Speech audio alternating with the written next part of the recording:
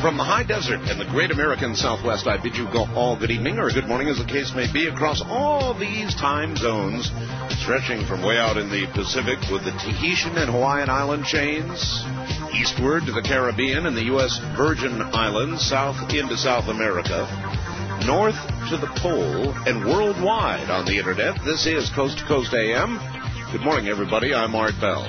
And in the continuing adventure into the unknown, uncharted territories of the human mind, we're going to be departing a little, in a way, this night and interviewing a very, very unusual individual on the big island of Hawaii named Terrence McKenna.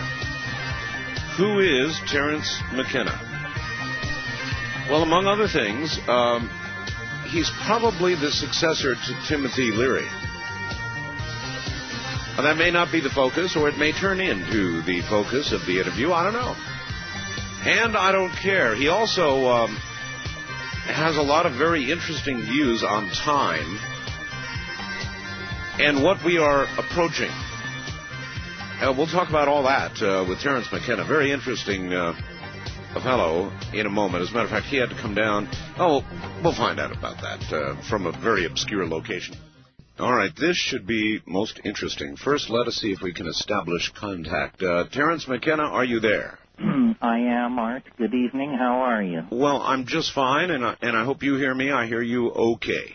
Yes, I hear you fine. All right, you're on the big island of Hawaii, is that right? That's right.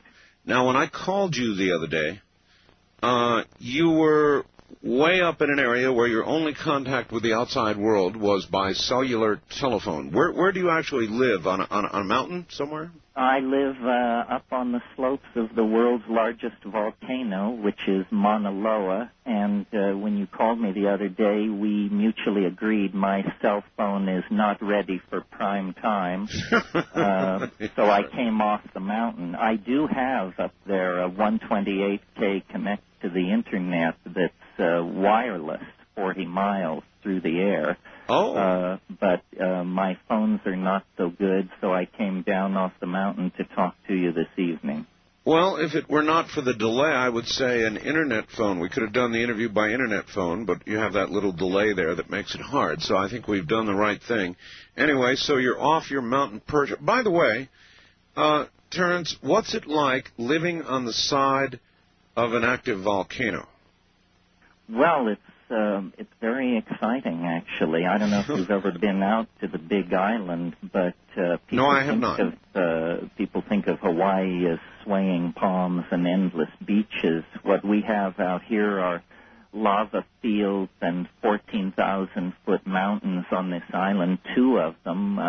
One, the world's largest volcano, the world's largest mountain in terms of volume, and the other one just 100 or so feet shorter. So we've got quite a dramatic landscape out here. Is there any possibility that that volcano will actually blow? Well, it's been in continuous eruption for the past 13 years, but over on the other side, about 70 miles away on the what's called the Hilo, or the wet side. So we sort of feel pretty safe out here. There is some talk. They had a meeting of the International Geophysical Congress a couple of years out here. There is large-scale destabilization that goes on periodically in these islands, big undersea landslides that produce local tsunamis.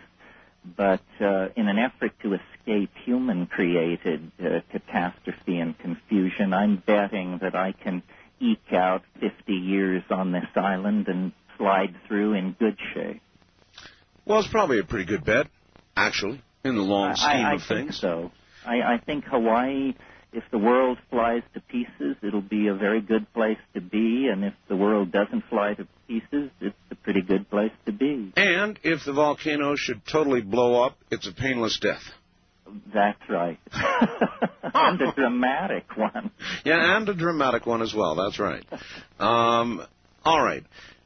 You have a theory about time. Time, actually, Terrence, is one of my favorite all-time topics.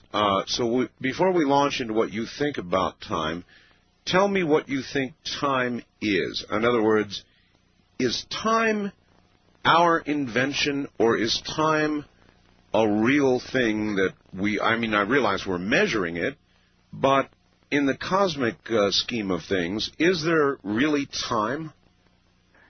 You give me a perfect entree to launch into this thing.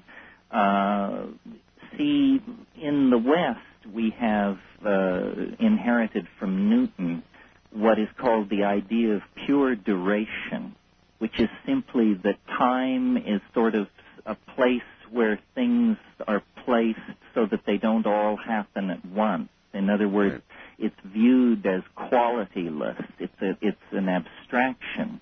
In fact, I think when we carry out a complete analysis of time, what we're going to discover is that, like matter, time is composed of elemental, discrete types. All matter, organic and inorganic, is composed of 104, 108 elements. There's argument. Time, on the other hand, is thought to be this featureless, qualityless medium. But in fact, as we experience it as living, feeling creatures, time has qualities. There are times where everything seems to go right and everything seems to go wrong. That's true. Terrence, that's absolutely true. I've wondered about that all my life. There are periods of time where, in effect, you can do no wrong. That's right. And other periods of time where you can do no right, no matter what you do. Well, so in looking at this, I created a vocabulary. Actually, I borrowed it from Alfred North Whitehead, but I think I'm on to something which science has missed, and it's this. It's that the universe, or a human life, or an empire, or an ecosystem, any large-scale or small-scale process can be looked upon as a kind of a dynamic struggle between two qualities, which I call habit and novelty. And I think they're pretty self-explanatory. I'm sorry, habit and what? Novelty. Novelty. Okay. Novelty. And habit is simply repetition of established pattern, conservation, folding back what has already been achieved into a system, and novelty is the chance-taking, the exploratory, the new, the never-before-seen.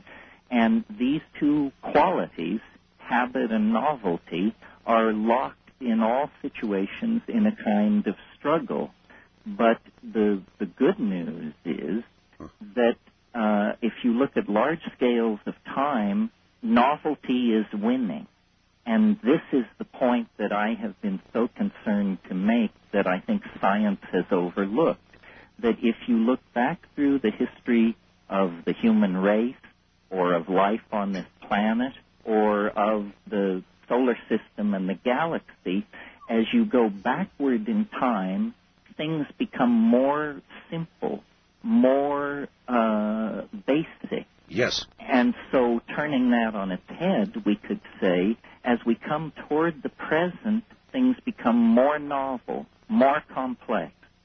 So I've taken this to be actually a universal law affecting historical process, biological processes, and astrophysical processes. Nature produces and conserves novelty. And what I mean by that is as the universe cooled, the original cloud of electron plasma, eventually atomic systems formed. As it further cooled, molecular systems, then long-chain polymers, then non-nucleated primitive DNA-containing life, later complex life, multicellular life. And this is a principle that reaches right up to our dear selves. And notice, Art, it's working across all scales of being. This is something that is as true of human societies as it is of termite populations or populations of atoms in a chemical system. Nature conserves, prefers novelty. And the interesting thing about an idea like this is it stands the existentialism of modern philosophy on its head. You know, what modern atheistic existentialism says is we're a cosmic accident and damn lucky to be here, and any meaning you get out of the situation, you're simply conferring. I say no. By looking deeply into the structure of nature, we can discover that novelty is what nature produces and conserves, and if that represents a universal value system, then the human world as we find it today with our technologies and our complex societies represents the greatest novelty so far achieved. And so suddenly you have a basis for an ethic. That which advances novelty is good. That which retards it is to be looked at very carefully. Well, all right, let me stop you right there. One of the first things that you said when we got on the air this morning was that you had a 128 baud connection from your mountaintop secret location. Right. Okay. As we are discussing your theory, which is fascinating, of novelty, I'm taken to ask you about a quote, actually, of several pages, written by Michael Crichton, and I know you know who he is, with reference to the Internet.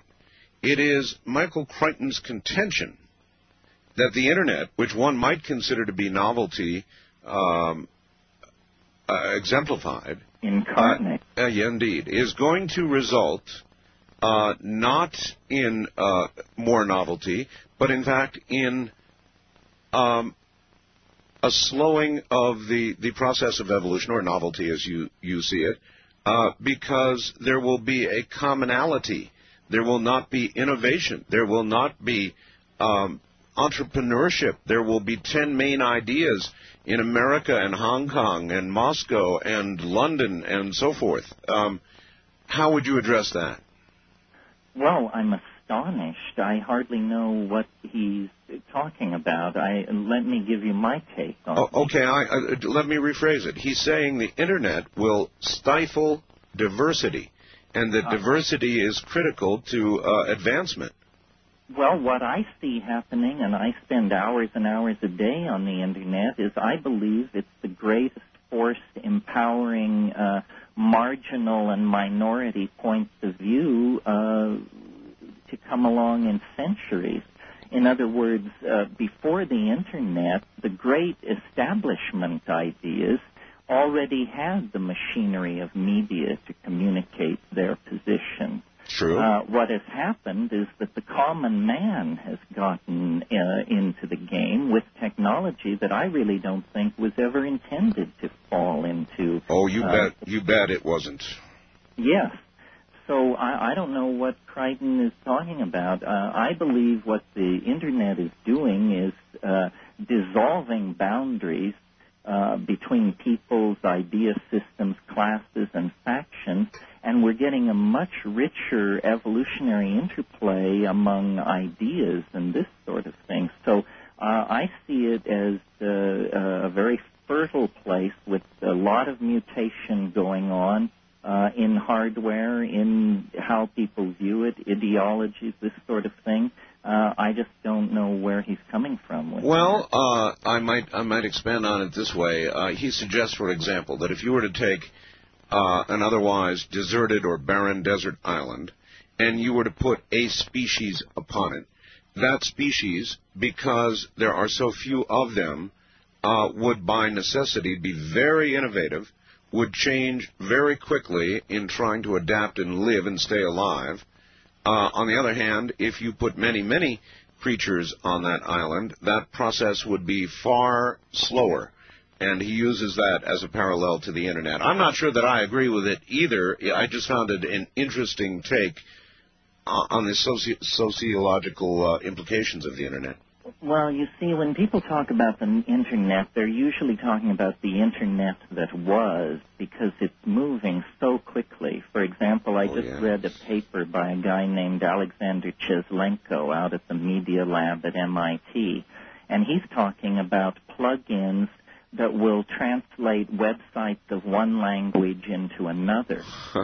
Well, now imagine when people can put up websites in Telugu, Witoto, Russian, French, you name it, and you can automatically slide into those websites and see what's going on. You're describing Crichton's nightmare and your best dream, I believe. Well, this is the thing about technology. It tends to polarize people. Let me make one point here before we leave this time thing. I said I'd identified a tendency in the universe which science had missed, which was to conserve novelty. And then you asked about the Internet, which sort of led me to the second half of the observation. Not only does the universe have this preference for novelty, but each acceleration into novelty has proceeded more quickly than the ones which preceded it. So, for instance, the slow cooling out of the universe led to the slightly more rapid appearance of organic chemistry, which led to the quite rapid evolution of higher plants and animals, which led to the hysterical pace of human history.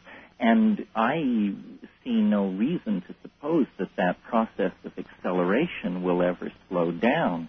Is it, Terrence, a linear process or an exponentially accelerating process? It's an exponentially accelerating process, which leads to a kind of end-of-the-world scenario that has made a lot of people place me out with the squirrels, because I'm saying that this process of novelty is now moving so quickly that within our own lifetime, it is going to accelerate essentially to such an intensity that we will be experiencing more novelty in a few weeks or days than we've previously experienced in the whole life of the cosmos. My God, you have described precisely what I have just written about. I wrote a book called The Quickening. And someone showed me your book, and I said, this is in Atlanta. I saw it, and I said, yes, this guy is on to this. I'm on to it from, I guess, more of a pedestrian perspective than yourself after listening to your first half hour, Terrence, but we're talking about it suddenly dawned on me precisely the same things. I've been doing this talk radio program for about 13 years, the all-night show. Right. And I am a trained observer of events and people. And every night I've had to watch the news and dissect what is going on in our world to prepare to do this program. And in that 13 years, unmistakably, socially, economically, politically, environmentally, you name it, we can talk about it. In every one of those areas of human endeavor, things are beginning to accelerate. There's simply no question about it. And that sounds exactly to be the same thing you're proposing here. Yes, where I've gone further than most people is a lot of people have noticed the time is speeding up phenomenon, but they tend to give credit to science or media or something like that. That's right. Yes, well, what I'm saying is this is built into the laws of physics. Oh, I think you're right. Terrence, we're at the bottom of the hour. I think you're exactly right, Terrence. Stay right where you are. Oh, interesting, very interesting. Terrence McKenna from the Big Island of Hawaii is my guest. I'm Art Bell, and this is CBC.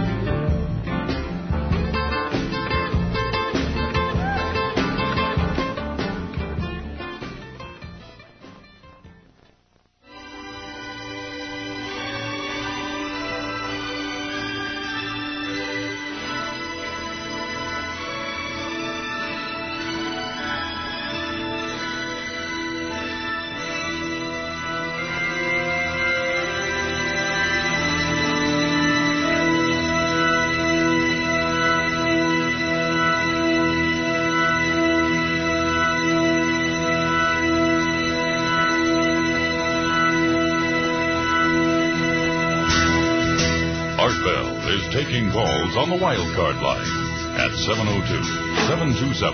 702-727-1295. That's 702-727-1295. First-time callers can reach Art Bell at 702-727-1222.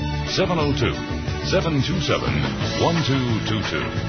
Now, here again, Art Bell. Once again, here I am. Good morning, everybody. It's great to be here. And we have a very, very interesting fellow on the line.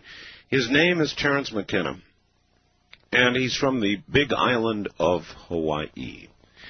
And he has just described to me in language that you had to listen very carefully to exactly what I wrote about.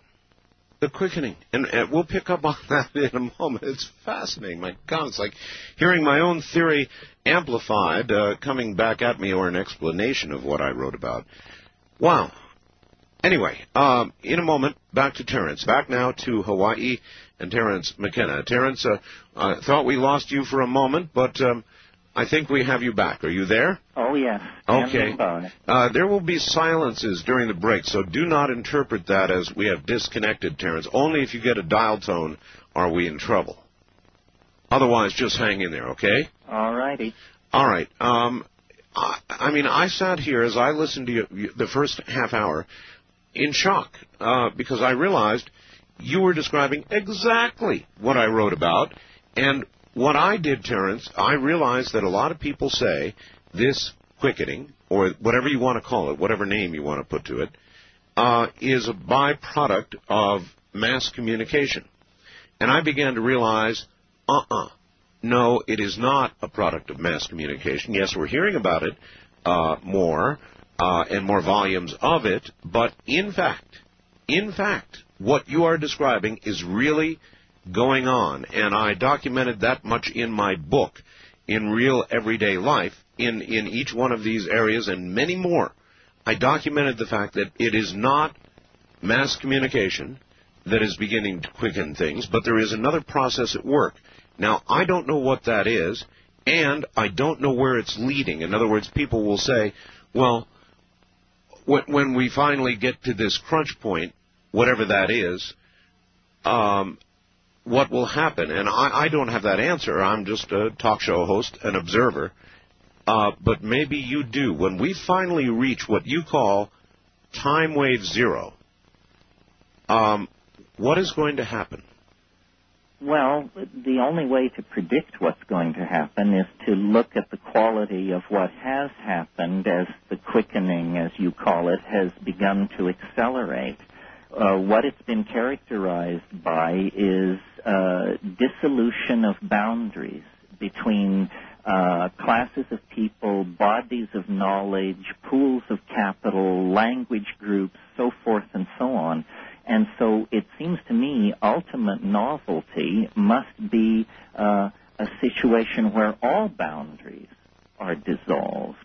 And, of course, what that looks like, I don't know. I don't know whether it's a virtual reality where you become God through the public utilities or exactly what it is. But it's clear to me that the human nervous system is globalizing itself, building a model of conscious thought on a planetary scale. Tens of thousands of people are participating in this. None of them have a real notion what it's all about, but everyone is serving this sort of unfolding grand design. And, I think the emergence of alphabets was part of the quickening. I think the emergence of hominids out of more primitive primates was part of this quickening. I think this is the business that this planet has been about for a very, very long time. Are you able to discern any timelines to Timewave Zero? Well, yes. I mean, we've been talking about this as a metaphor. What makes me, I hope, a little different from some of the other prophets in the marketplace is I've got a formal mathematical theory that, I mentioned habit and novelty, this dualistic flow. Yes. Well, because it is a dualistic flow, it portrayed like the ebb and flow of the price of a stock or something like that. In other words, it can be portrayed as a line graph. So I've written computer programs which produce what I call novelty waves. In other words, time-scaled waves that picture the ebb and flow of novelty. And by fitting known historical and paleontological and geological data against these waves at different scales, I was able to finally discern a best fit. But the conclusion that it led to was was very startling to me, which is this ultimate novelty, this transcendental object at the end of time, isn't millennia in the future. Mm-hmm. It is, in fact, slated to collide with historical necessity sometime in late 2012. 2012. Now, I know you have some interest in the Mayan calendar. I do. I didn't know when I calculated this date that it was the same end date as the Mayan calendar, to the day. Oh, my. Let me ask you this, Terrence. What did you input to your database for this computer program? In other words, what did I start with? Yeah. Yes. Well, I had a very academic interest in the Qing, which is a Chinese method of divination. And this is, everyone who's looked at this thing has been struck by the fact that it seems to work. And so I carried out a mathematical analysis. Wait. I don't know what Qing is, and I bet a lot of other people don't either. A Chinese method of divining. What kind of method? What is it?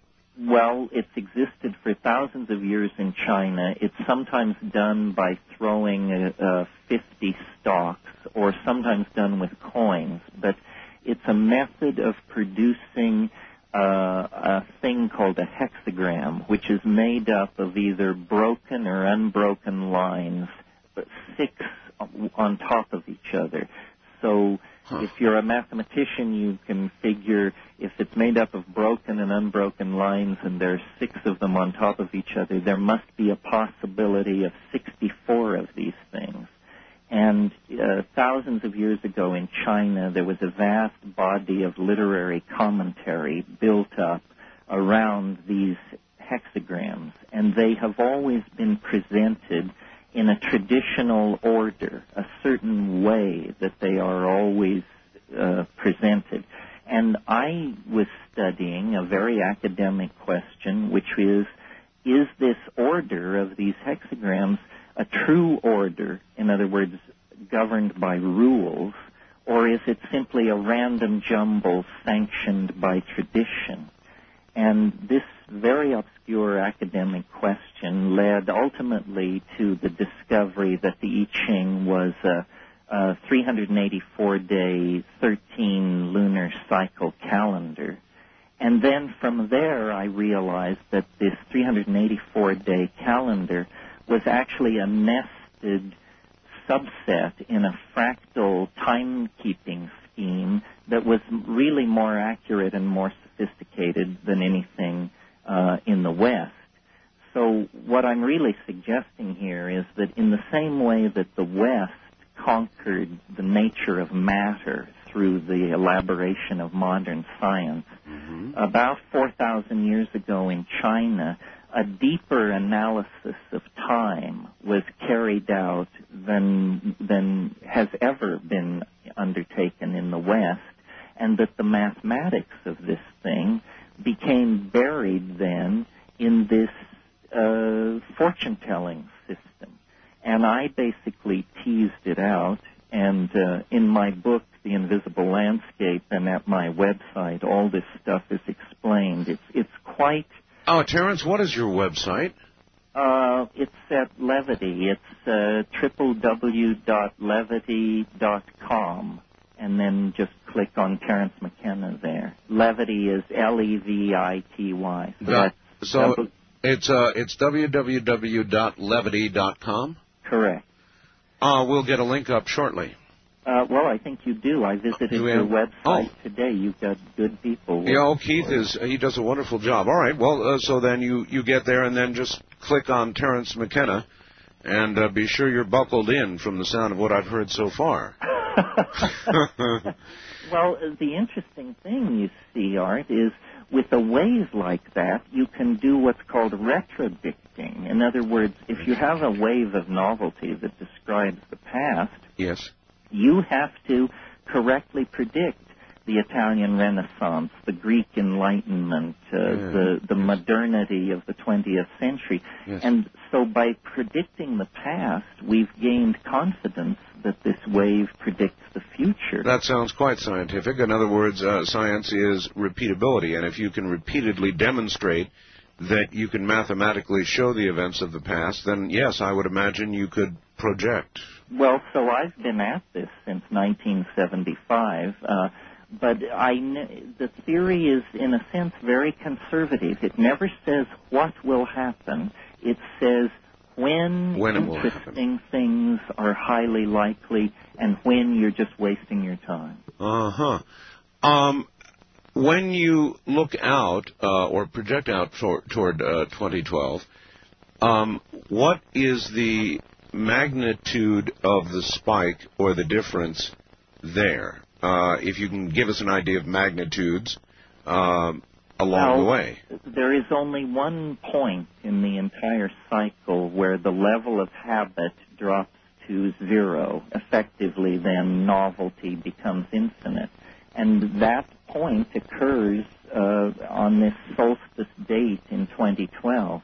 Now, it's very interesting. There are some people on the net called singularists, and they're hard-headed engineering types, and they take things like rate of energy release, rate of data storage, this sort of thing, and draw all their curves out, and they conclude that sometime between 2008 and 2020, we produce infinite amounts of energy. We pack infinite amounts of data into infinitely small spaces.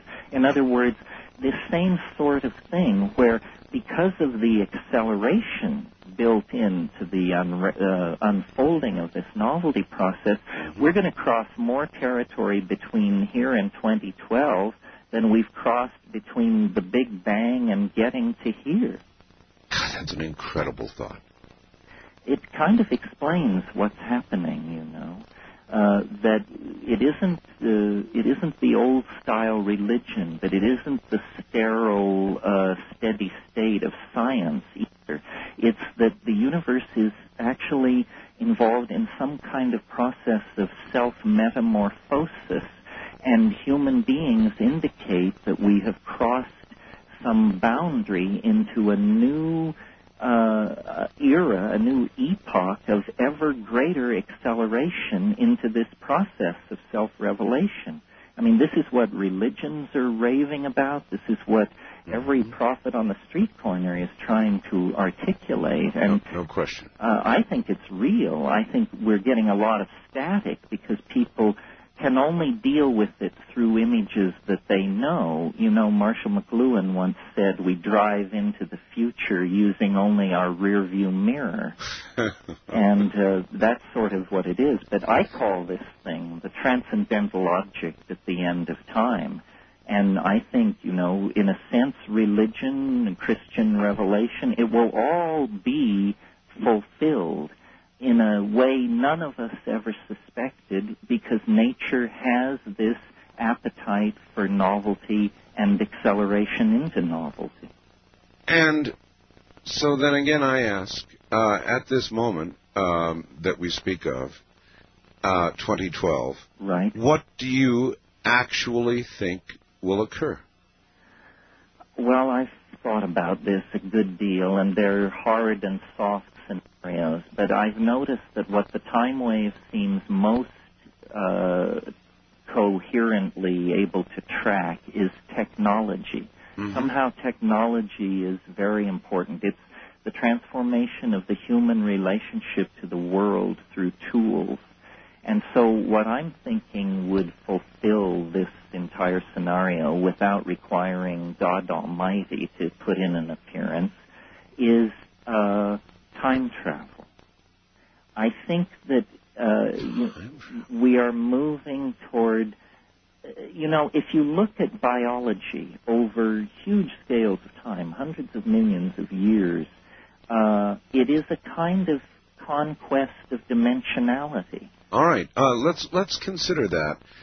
Somebody recently said, and I have been considering since I heard it, a very simple question. If time travel is possible, then where are the time travelers? Well, when I asked that question to my sources, they said you can only travel as far back into the past as the moment of the invention of the first time machine, because before that there were no time machines.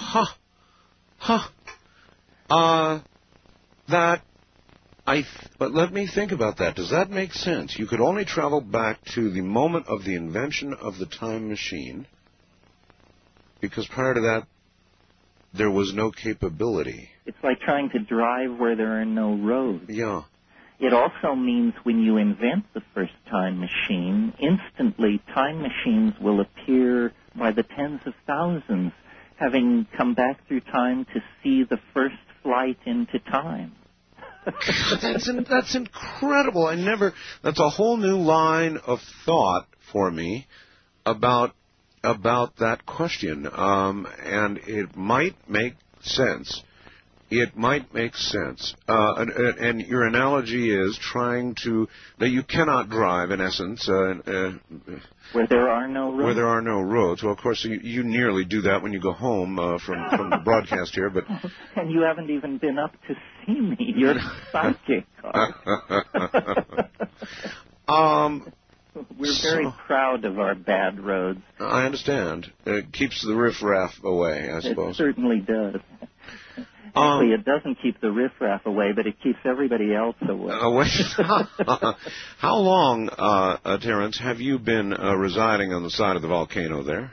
Well, continuously for about 3.5 years. I've had land out here for about, since 1977.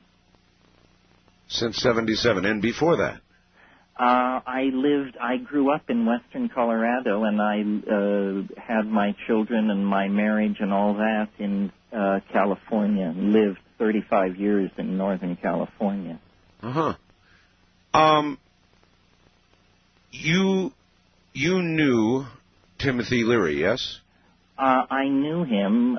We appeared in public, mostly in Europe, together a few times, and he certainly was a huge influence on me. I only came to know him in the past 7 or 8 years, but as a kid growing up in the 60s, he was an enormous influence on me. You are now being called by many his heir apparent, his heir now, I guess. Well, I think not by many, but I was called it by him. Everybody else kept their mouth shut. Well, I have my method. I'm very interested in the psychedelic experience. I was raised Catholic, and what I kept of that was an enormous thirst for the paranormal, the miraculous, yes, supernatural. Yes. And I went to India, and I made the rounds of the gurus and the geishas, and I didn't find what I was looking for. But when I went to South America, to the jungles down there, I discovered that LSD was only the tip of the psychedelic iceberg, and what I had taken to be modern science and modern chemistry was actually a tradition of shamanism and religious use of psychedelic plants that was thousands and thousands of years old. And that fascinated me because it worked for me. Most people who seek the mystery with... Listen, let us pick this up after the top of the hour. Now, listen to me carefully. You've got about a 10-minute break here, at least, and you're not going to hear anything. Don't let it bother you. Just put the phone down, grab a cup of coffee or something or another, and we'll be back to you, okay? All right. Stay right there. This is CBC.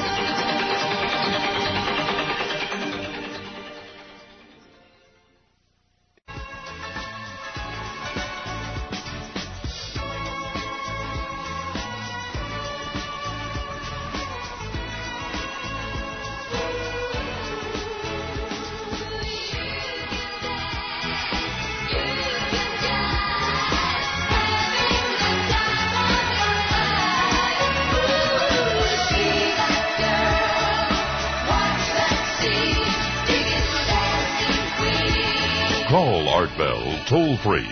West of the Rockies at 1-800-618-8255. 1-800-618-8255. East of the Rockies at 1-800-825-5033. 1-800-825-5033. This is the CBC Radio Network. The lines are absolutely alive, and everybody out there, just relax for a little while. I have some advice for you. My guest is a very, very unusual person whose name is Terrence McKenna. In order to properly appreciate what you're about to hear, if you're just joining us in Los Angeles, San Francisco, and so forth, you're going to have to pretty much put down whatever you're doing. I'll turn the radio up a little bit and listen very carefully, because it makes a lot of sense, but you've got to listen carefully. Terrence McKenna, we'll find out more about him in a moment, lives on the side of an active volcano in Hawaii. An interesting place to choose to live by itself, and an interesting man indeed. So more of Terrence McKenna coming up.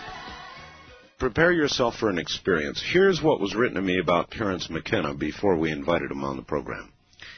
Art, have you heard about Terrence McKenna's theory called Timewave Zero?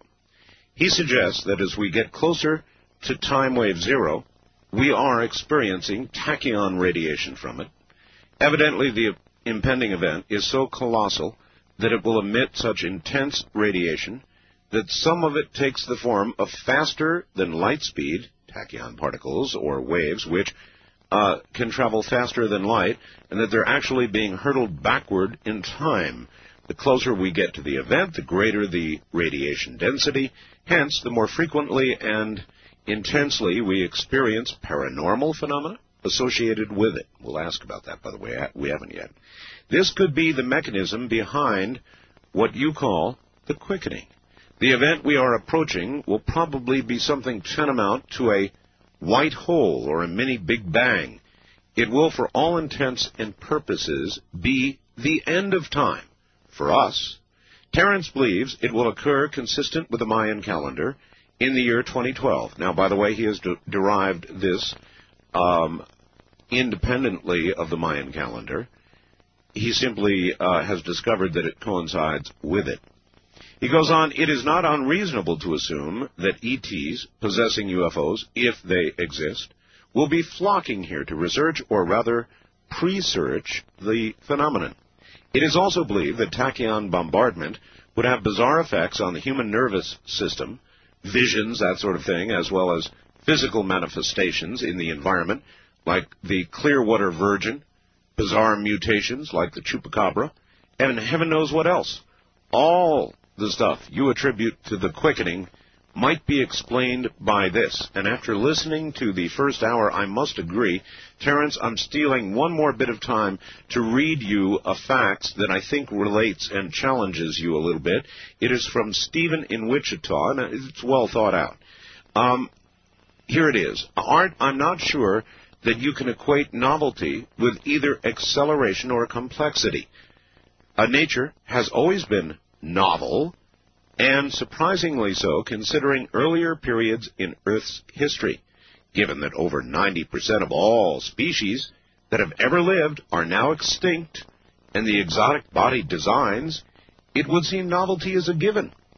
But in order to be effective, it must have a survival advantage and be passed on. Once the novelty becomes a hindrance, it disappears. Acceleration may be more a factor of population density. Virtually all of the social problems we face today have been duplicated years ago in rat population density studies. Our novel inventions of this century have simply allowed us to artificially compress distance and time by modes of travel and communications. Profit motives have directed and limited the novelty of our civilization in this century as never before, and we are becoming a hindrance. The higher the population density, the more the acceleration seems to be. Anecdotal but relative. Compare the pace of a small country town to a large city with its population density and resulting problems accelerated by stress and profit motives. That's from Steve in Wichita. What do you think, Terrence? Well, I don't disagree with all of that. I think there's certainly been ebb and flow of novelty within the 20th century, parts of it more novel than others. But I think to argue that it isn't among the most novel periods in time is a pretty uphill battle. The question is whether novelty is something which simply adheres to statistical dynamics, or whether it's a real direction, a real arrow that is directing process, and that's what I maintain. I think it's not true to say that the biota of the Earth today is not more novel than it was in the past. Certainly there are novel forms of life which have undergone extinction, but the proliferation of human life, which is an advanced animal plus a culture-creating creature, indicates to me that we're at a level of novelty that this planet has never before experienced. Of course, it's an arguable thing because history, which is what we're always comparing these waves to, is not yet a quantified thing. I mean, how do you rate the War of the Roses over Queen Anne's War or something like that?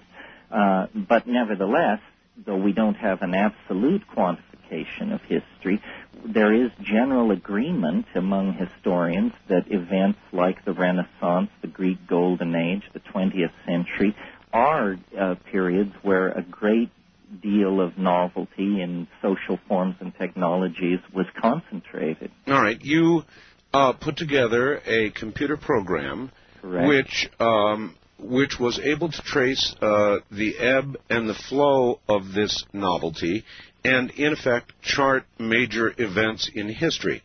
How many, if I might ask, hits and misses when you got this in final development, and then you look at each point in history, how many hits and misses? Were there any misses in the model, or did you hit each major moment in history on the nose? Well, by my understanding of this theory, there can be no misses. In other words, it's not a statistical theory. We're not okay if we're right two-thirds of the time. Hear, hear. So we have to be right all the time. So you're telling me you are? I submit to you and to the world for your examination and critiquing the fact that, yes, the time wave, with its end point in December 21st, 2012, describes with as great an accuracy as I am able to discern the actual vicissitudes of novelty and habit in history and natural history. That's the claim. That's right. Terrence, have you submitted this? I mean, this is serious science that you're discussing. Have you submitted this because of its repeatability? That's science. Now, have you submitted this to peer review? Well, among mathematicians, yes, and there's a lively debate raging on the Internet about that. Let me say something, though, here about science and why the acceptance of the time wave can't really occur under the tent of ordinary science. You have mentioned repeatability. Repeatability is the idea at the very basis of the scientific method, at the very basis of experiment. That's right. It's what's called restoration of initial conditions.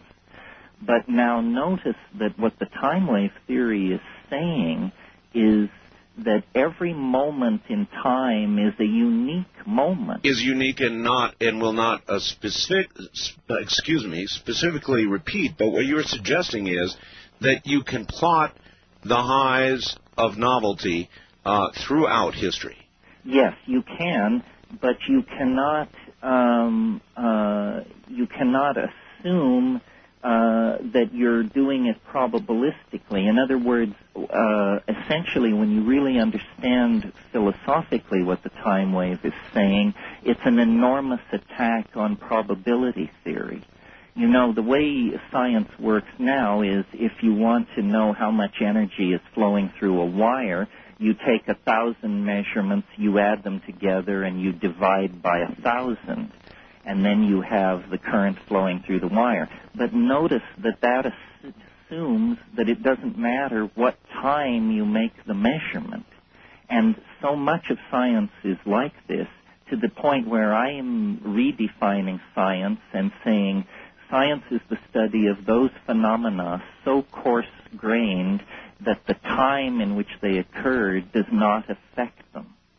And that leaves out, then, history, love affairs, corporate takeovers, empire building. Everything interesting in the human world is too fragile, too finely embedded in the context of its time to be open to that kind of scientific modeling.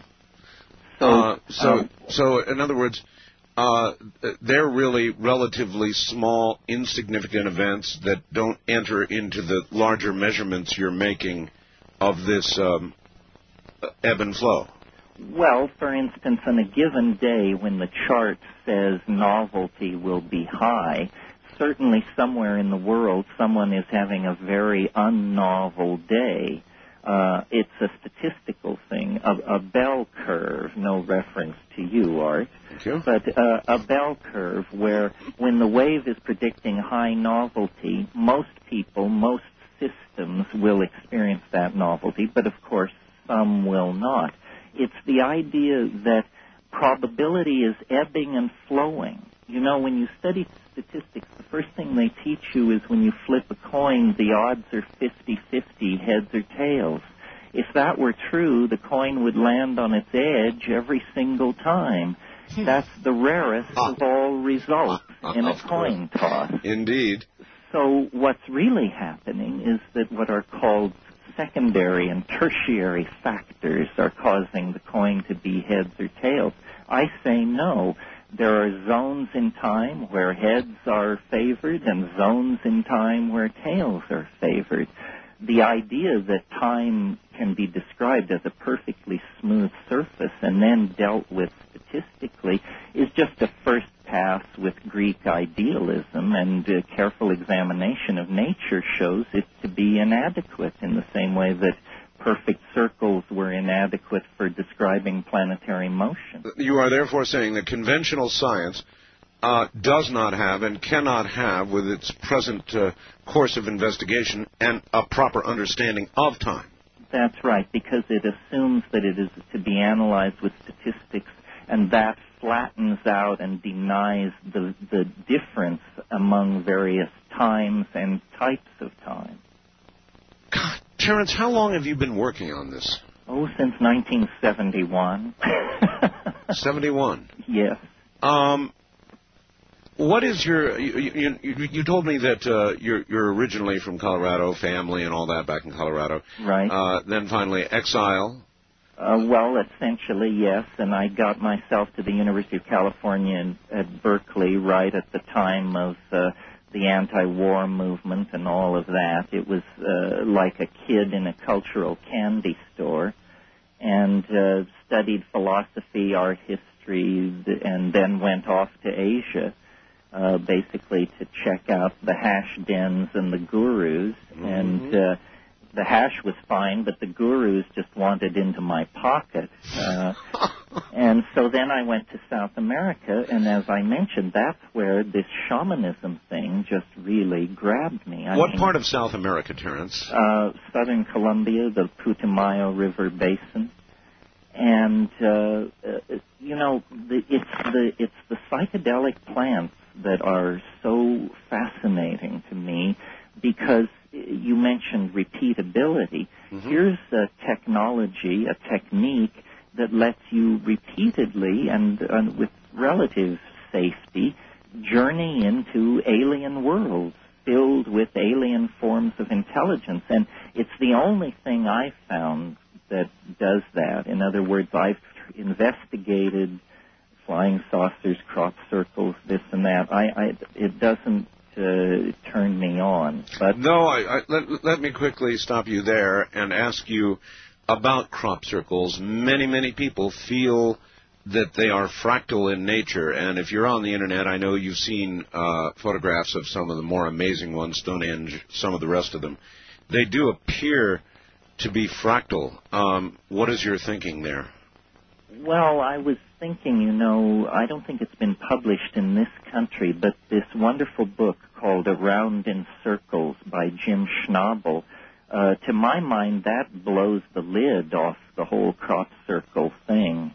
You and I could spend a whole evening, Art, discussing the relationship of the media to the human psyche, to how people handle evidence, and because I really think the psychedelic community has evidence to give on these paranormal questions that has never been properly heard and evaluated, because the ordinary society's attitude toward people who use psychedelics is that they are automatically unreliable. Yes, I know. But I think we're not going to crack stuff like UFO abductions and that sort of thing unless we admit the psychedelic evidence. And if we do admit it, suddenly the whole thing begins to look very, very different. All right, Terrence, I don't reject it.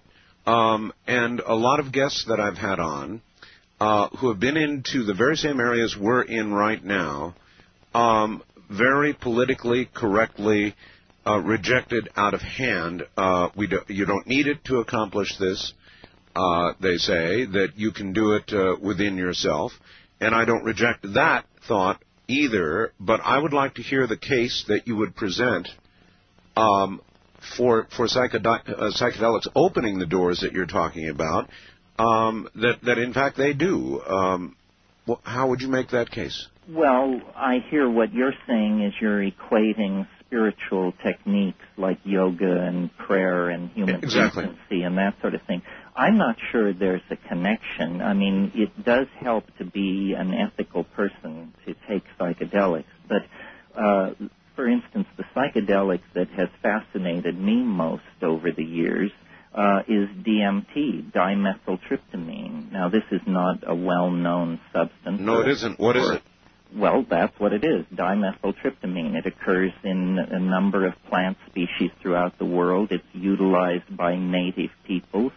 And in the pure form out of the laboratory, when you smoke this stuff, you find yourself inside the flying saucer that all these dazzled people are raving about.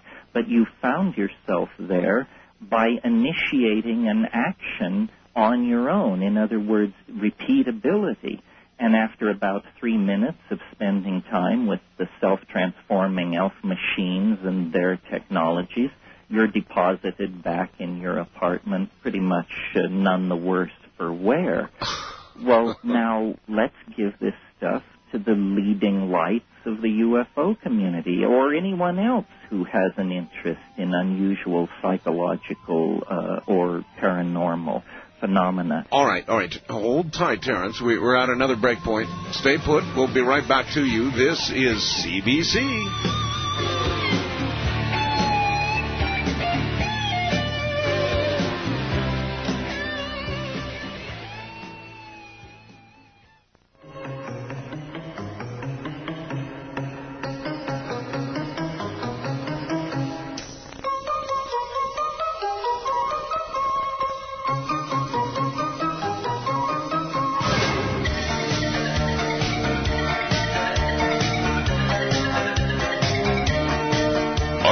Is taking calls on the wildcard line at 702-727-1295. That's 702-727-1295. First-time callers can reach Art Bell at 702-727-1222.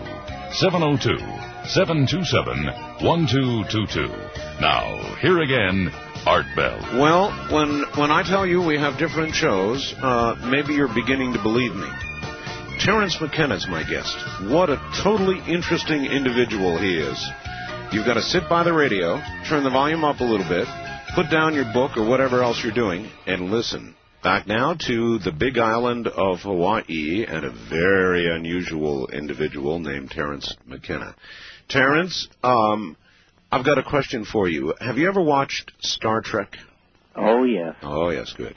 You're familiar, then, with the Prime Directive. thou shalt not interfere is, I believe, the prime directive. Yeah, that's right. Yes. Now, what you are saying is so serious and is such a large revelation that is it not possible that you are, in a sense, doing what you're doing right now, violating the prime directive? Well,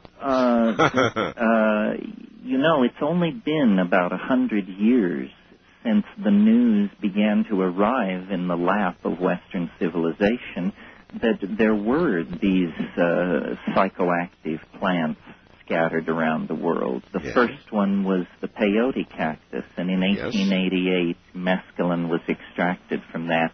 I think it's not without implication that right at our moment of greatest cultural crisis, when we're destroying the environment and uprooting the rainforests and so forth and so on, that out of those same rainforests comes a phenomenon which, if we will face it squarely, offers a severe challenge to our notion of how reality works and how the world is put together. And what if we miss it? What if we burn down, finally, enough of the rainforest that one plant that we could have used is destroyed? Well, this may have already happened in the sense that there are many known cases of people collecting promising plants from only one known source and then returning a few months or years later to find the whole thing gone, paved over. That's right.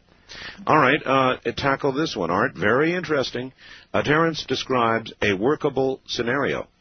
But my question with it is this. Is this a universal process or only a localized effect? I believe that one of the theories of modern physics describes that observations affect the process or thing being observed. Isn't it possible that the data, the random sticks in China, is somewhat skewed by what is being determined as to time?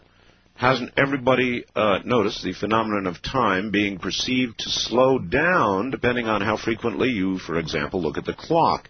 Cooks have noticed the same effect with boiling water. The quickening may be happening because we notice certain events and then notice more of the same as time goes along. In other words, we cause the process to occur, at least from our point of view. Ed in Nashville.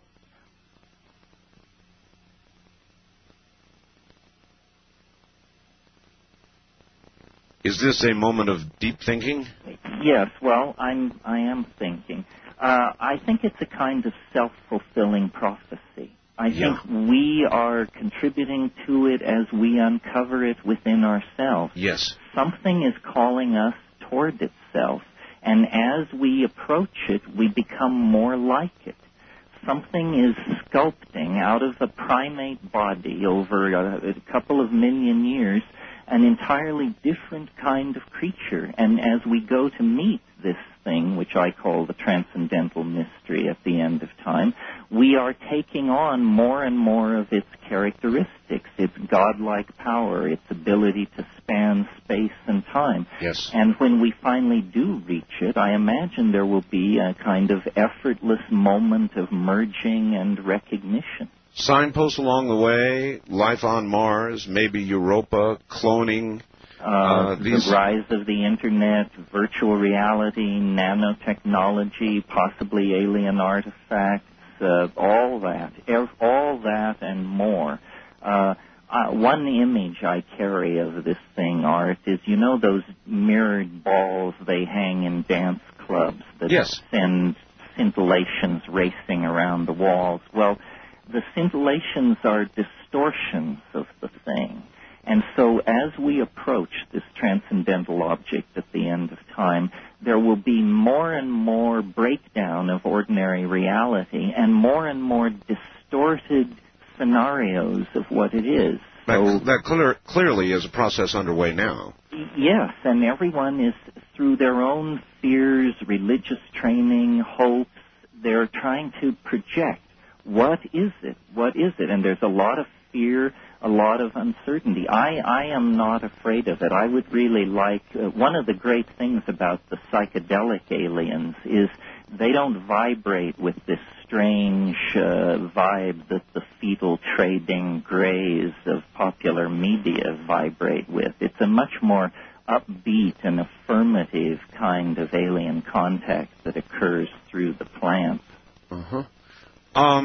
This one plant, or this one drug that you described, dimethyltryptamine. DMT. I don't know what that is. Well, what makes it so attractive in a discussion like this, Art, is it's one of the most powerful of all the psychedelics, but it only lasts 5 minutes. 5 minutes? 5 minutes. So someone who has spent a lifetime dissing psychedelics or denying the existence of the paranormal, for that matter, should at least be willing to invest 5 minutes. We've never lost anybody. You pick yourself up and go on about your business. 5 minutes. 5 minutes.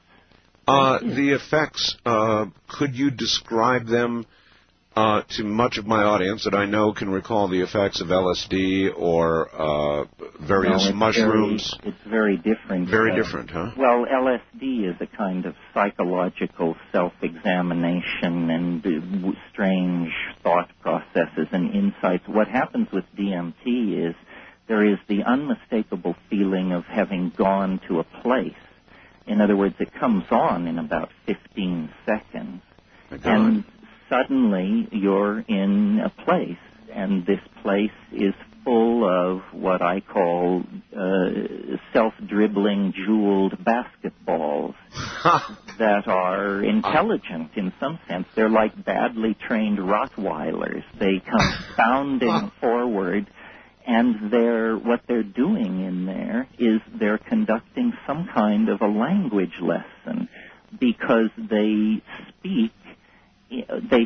They have a language which you can see is the only way I can explain it. What is the source of DMT? Is it a manufactured drug? It can be, but its source is really in nature, in plants like Psychotria viridis, Desmanthus illinoisensis. There's a whole bunch of this Latin salad. Most of these are South American plants, but every ecosystem on Earth has DMT sources in it. In fact, the human brain naturally produces DMT. Why? We don't know. But I'd say there's a strong clue. Here's a drug which causes people to see little creatures, and this same substance occurs naturally in the human brain. Now, I'm not saying that's the answer to the UFO phenomenon, but how many people have looked at this and pursued it? Well, then let me ask this. There are many who claim to have been abducted, Terrence, and if DMT is a natural occurring substance in the brain, your theory could probably be verified by measuring those who have claimed to be abducted. Would such a measurement scientifically be possible? Well, the problem is, you recall I said it only lasts 5 minutes. So unusual amounts of it in the body are very quickly brought down to baseline. It's one of the most transient drugs in the body ever observed.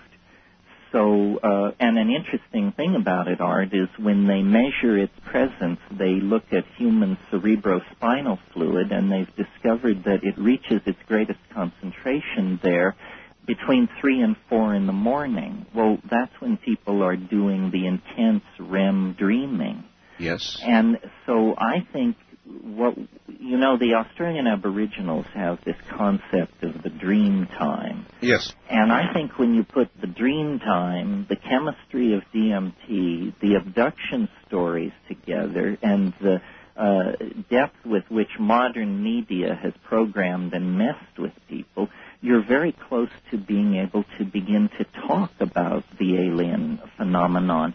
I think there are aliens, but I think they can only reach us through our minds. They don't cross the universe in ships of titanium. They don't even project holograms of themselves into the desert air. They come through the human mind. And if you look at the human mind, in all cultures and in all times and places, except Western Europe, in a few intellectuals in the past few hundred years, The human mind has always been haunted by sprites, gnomes, nixies, elves. Yes.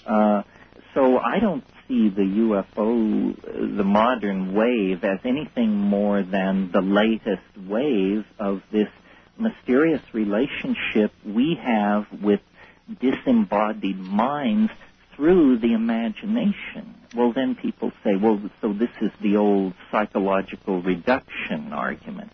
No, because when I say the human imagination, I don't mean some paltry psychological function.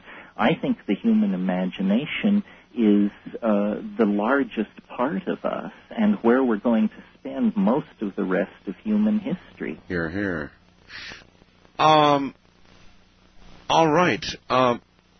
How is such a theory greeted by the majority of people who listen to it? I mean, right now I'm getting a lot of faxes, and a lot of people are really hearing what you're saying. Even though you've got to listen very carefully, they're hearing what you're saying, Terrence, and a lot of them are agreeing with you. But there's going to be a big body of very violent disagreement, too, isn't there? Well, yes. There are some very large eggs at stake in this game. I mentioned science and the need to revive probability theory. There's a lot of vested interest in certain versions of what the UFO phenomenon is.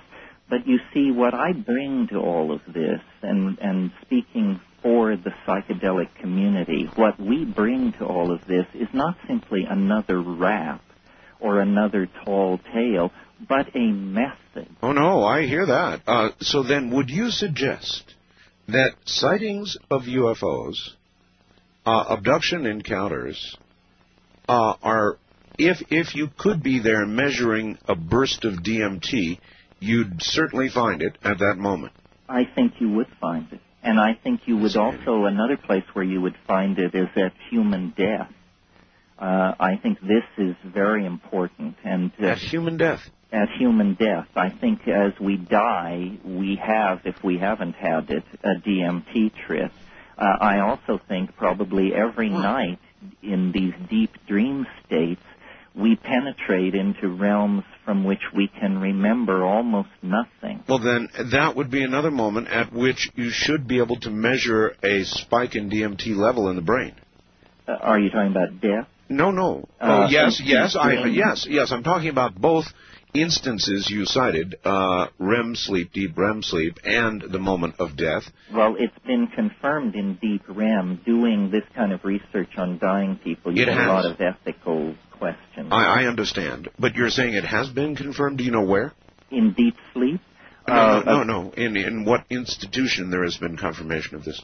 Well, at the University of Mississippi a few years ago, a team led by a guy named Christian, all those papers are in the literature, and in fact anyone interested in this should just search DMT on the Internet, and they may have never heard of it, but they will be astonished. Well, I've never heard of it, but your chain of logic is making sense to me. Now, let us talk for a second about paranormal events. As we approach Timewave Zero, it is your contention, I think, that paranormal events, ghosts, poltergeists, paranormal events of all manner and shape will begin to increase, which would suggest, I think, that DMT spikes will be increasing. Yes? It's a way of putting it, and certainly DMT is becoming more known in society. And there's almost a fad now of locating plants in one's environment and extracting the stuff and getting enough out to actually hit the money. Yeah, do we have laws against it yet, by the way? I guess I'd ask, huh? Well, it's an interesting situation. Here it is a human neurotransmitter. Every single one of us has it in our body. And yes, this is among the most illegal substances. It figures. It figures, doesn't it? Yeah, it does. It figures. It's the catch-22. We're all holding, Art. Well, the way things are going, we'll probably all be tossed in the pokey for it. We'll have little roadside stops and DMT measuring devices Well, I think this was Adam's fall. You made I'm going to return to another subject for a second. You made a fascinating statement. I said, well, if there's time travel, where are the time travelers? Your answer was, they will not be here until the first time machine is invented, because you could not go back to a time prior to the invention of a machine that would enable travel. Your parallel was you can't travel where there are not roads. And there are not roads back that far in time. Right. If time is to virtually end by 2012, Terrence, where would you see the invention of time machine, a time machine, the first time machine, between now and then? Well, I don't think it's between now and then. Actually, I think it's then. It's then? It's then. In other words, if what the Timewave Zero thing is showing is that events can be portrayed in this linear way as a line on a graph, yes, that suddenly in 2012, for some mysterious reason, this can no longer be done, it must be because in 2012 time ceases to be linear. And that must mean that's because a technology is created which causes time to lose its linear and serial quality, and that could only be time travel. And you believe that at that moment, tens of thousands or millions or who knows of time travelers will suddenly show up? Well, actually, that's my conservative model of what would happen. What's against that is, I'm sure you've heard this, the well-known grandfather paradox, which is time travel is always said to be impossible because you travel back in time and you could kill your own grandfather. How do we avoid this? Yes. I think we avoid it by actually what happens when the first time machine is invented is the rest of universal history happens instantly. This is the only way paradox can be kept out of the picture. So I call it the God whistle scenario. So in other words, linearity ends at that instant. And the rest of the history of the universe occurs in a few milliseconds. It's sort of the reverse of the Big Bang, where you get a lot of action in the first few nanoseconds of the universe's life. In this model, the universe undergoes half of its morphogenetic unfolding in the last few milliseconds of its existence. Is that then the moment when the human race, in effect, joins those that we can temporarily now visit only with something like DMT? Or that the human race joins those who have passed over into the great beyond, or both. That's what I think it is. I mean, are they one and the same in your view? Or they may be. I've thought that, these DMT creatures, what are they? And the conservative position, since we know there are human beings, is they must be some kind of human being. But what kind? And the only answer I can come up with is souls. I mean, I resisted this, but is it possible that shamans have been using plants to peer into the great beyond, and that there is a kind of ecology of souls out there? When you ask the shaman, they say, well, you weren't listening. We told you we did it with ancestor magic. You say, oh, I get it. An ancestor is actually a dead person. Oh. Yeah, absolutely fascinating, Terrence. Listen to me. We're at the top of the hour. Go take a 10 or 12-minute break, and when we come back, we're going to talk about souls, because I've got some recent, really incredible news about souls, and you're just the right guy to comment on that. And don't worry, folks, we will get the lines open. Terrence, rest. Okay. All right. Terrence McKenna. Terrence McKenna, wow, is my guest. Are you listening? From the high desert, I'm Art Bell, and this is the independent and sometimes very strange but fascinating CBC network.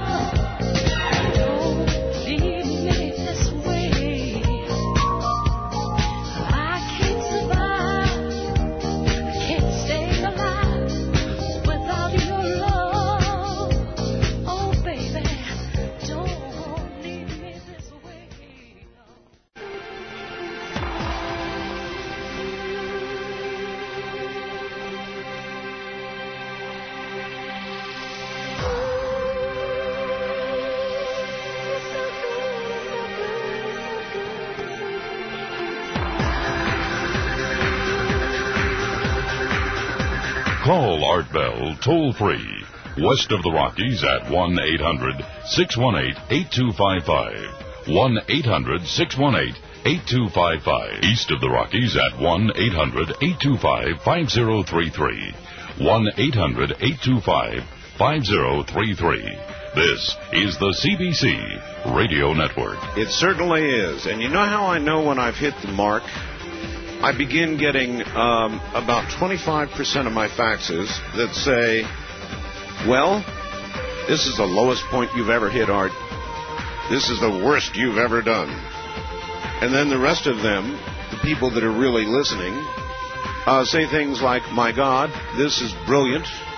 I've been waiting for this. Best show you've ever had. And it goes one way or the other.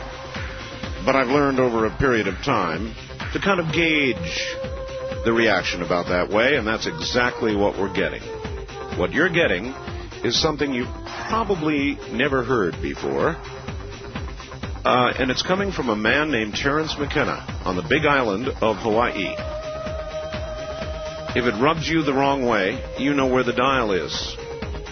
If, on the other hand, you have the time to sit down and really listen to what's being said, not reacting like a Neanderthal with your head hitting the table, then you're going to come away from this thinking some new thoughts. And there's value in that. Back to Terrence shortly.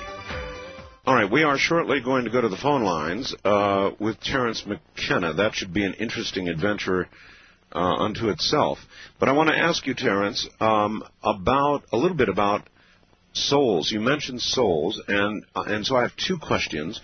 One is, there was a very old medical study in which a medical doctor actually endeavored to set out and prove, in days when it was politically okay to do this kind of thing, that the soul could actually be measured, that at the very instant of human death, and he went through a whole big trip. I put the medical report up on my website.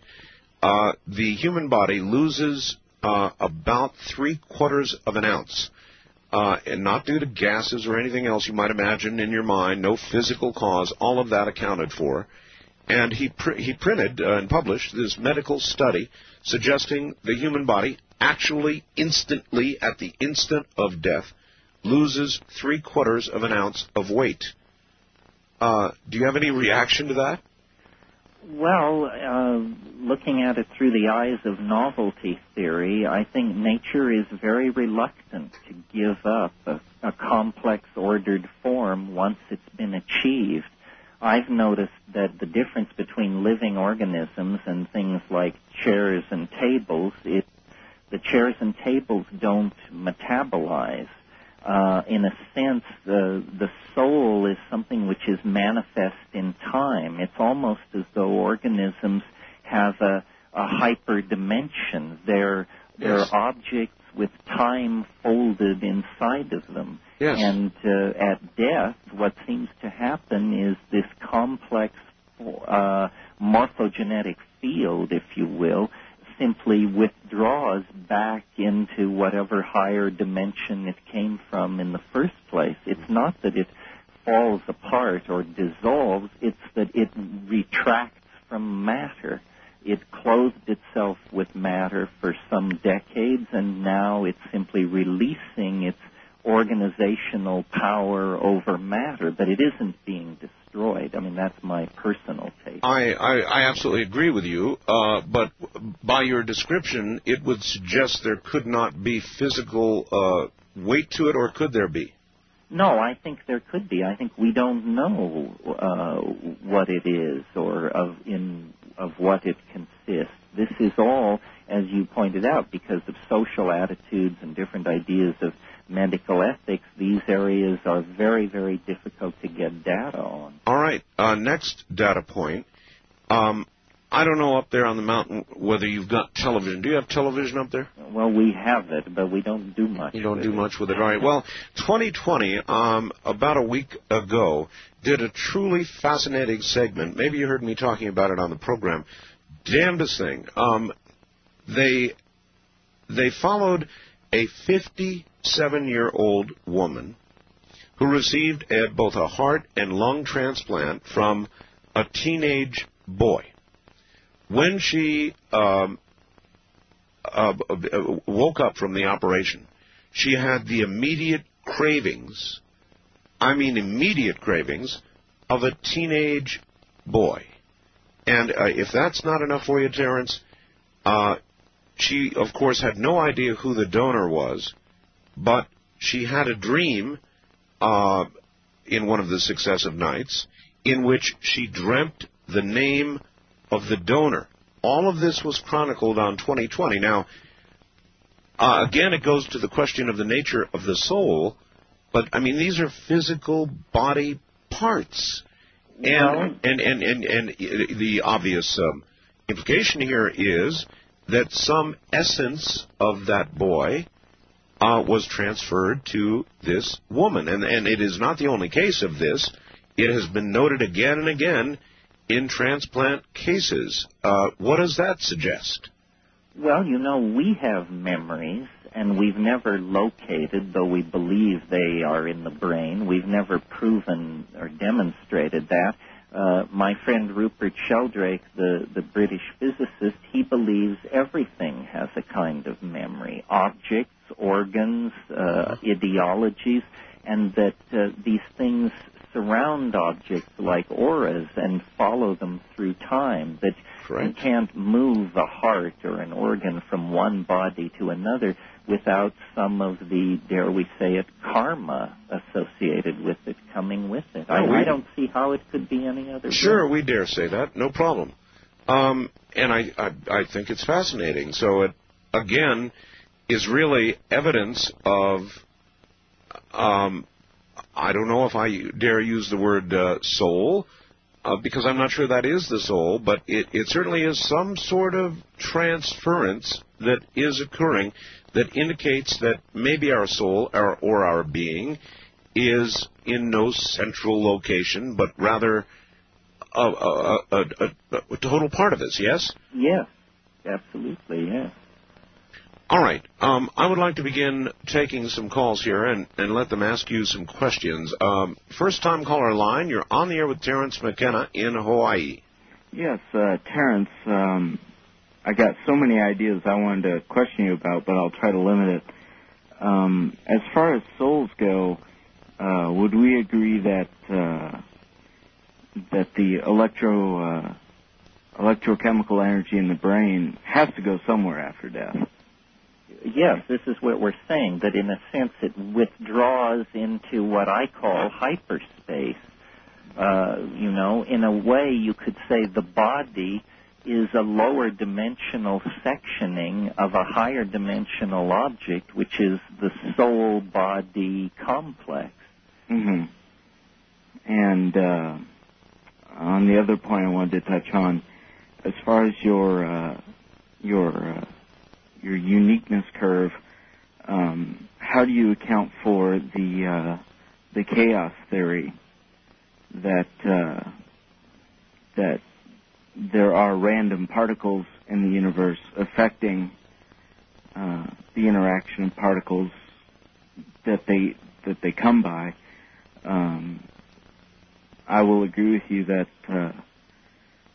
that nature as a large system is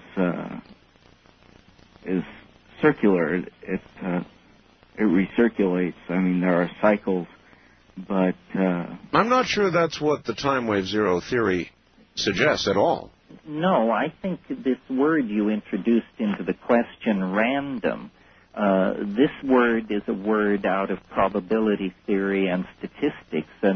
There may be random processes in the universe, but so far the only ones we've ever found were inside random number generators produced by mathematicians. In other words, it's a nice, simple supposition to suppose there are processes that can be described as random, but the more we look at nature, the more we find order. Chaos theory is misunderstood by a lot of people to as using the old notion of chaos as disorder. But what chaos for modern mathematicians is almost a super kind of order, a super fecund medium out of which perturbations to higher states of order can spontaneously emerge. This is what Ilya Prigozhin and Ralph Abraham and all these people are talking about. I want to ask you something, Terrence. I interviewed a scientist who now has a private company called Pear Inc. He produces, you may know about this, he produces a computer program in which you are able, which is a gigantic random number generator designed to run on a good, fast computer. And it enables you to pull down two pictures. For example, one of random absolute noise on the left, and the other of, it wouldn't matter, the scene of a mountain or any other physical photograph that you might want to bring down. It gives you many choices. You put them side by side, Terrence, and then the process of randomness will begin in the computer, and your job is to sit in front of the computer and to cause the random noise, well, you can do it either way, cause the random noise to disappear, bringing the picture into perfect clarity, resolution, or you can work on it the other way and try to cause the picture to be completely consumed by the random noise. And the suggestion is, and there is a rating given at each sitting, the suggestion, and apparently the proof is, that you, with your mind, are able to affect a rapidly generating random number a sequence generator, whatever. And by God, you can sit there and do it. Yes, there's a site on the web called the Retropsychokinesis site where they claim you not only can move these random number generators around, but you can move them around in the past. In other words, in the past? Yes. In other words, they invite you to, numbers are being flashed on the screen. They invite you to concentrate on the numbers being odd or even. And then they demonstrate that to a small percentage, people can actually push this in the direction they want it to go. So what does that suggest? It is really the same thing I described to you, just a different method. Same thing, though. Well, but then there's another wrinkle. They tell the people they're generating the numbers in real time, but they've actually made a tape 3 weeks before and put it in a vault, and the people are still able to push it the way they want. In other words, in some sense, they accomplished what they set out to do before they set out to accomplish it. Oh, my. So, yes, there's lots of this stuff being statistically studied, and it's very amenable to being demonstrated on the web. And what it really brings, Art, is the sense that physics, which was the paradigmatic science in terms of rigor and reason, has just, the inmates have taken over the asylum. And the word hasn't reached biology yet, still left. But that is a form of time travel to the past. I think what we're going to discover is that how you move around in time is not determined by the laws of physics, but determined by cultural programming. And that this is what's going to tear open shamanism and yoga and some of these other things. We are far more imprisoned by cultural convention than we are by physical law. All right, Terrence. Wildcard line, you're on the air with Terrence McKenna. Where are you, please? Good morning, Mr. Bell. This is Robert in the San Joaquin Valley in California. Yes, sir. Good morning. I have two questions. But, Mr. Bell, I'd like to say first, I heard earlier on the news that scientists have discovered a substance in cats' brains that enable them to, when they take cat naps, if you recall, when they wake up, it's instantaneous and they're very alert. They said that this will lead within the next 2 to 3 years a sleeping pill for humans without side effects, where when they wake up, they will wake up instantly and alert. And we shall call it the catnap pill. Fascinating. Yes, sir. All right. Yes, sir. Terrence, sir. Sure. Fascinating, sir. I'm really enjoying listening to you. I have two quick questions. The first one, for most of my life, I heard people say that everyone has dreams. I never, ever never recalled a dream, and about 8 years ago, there was a scientific report that stated that there is approximately 5% of the population of people that do not have dreams. When I go to sleep, it's like a rock. And I wanted to mention that, and then I'll give you my second question. I'll listen to you. The little slice of death. Yes. Mm-hmm. Terrence? The last question. Mr. Bell had a guest, Ed Daines, remote viewer. Uh-huh. Oh, yes. He mentioned in his remote viewing, he could not see beyond 2000, was it 12, Mr. Bell? Yep. Now, and Christians refer to the rapture. I'm just wondering what your take would be on all of this. All right. Very good. Both good questions. Let's tackle the easiest one first, dreams. I'm not aware of a study that suggests that 5% of the population doesn't dream. Most of the people I've talked to suggest that everybody dreams. Maybe 5% don't remember them. And we were talking about dreams earlier with respect to DMT.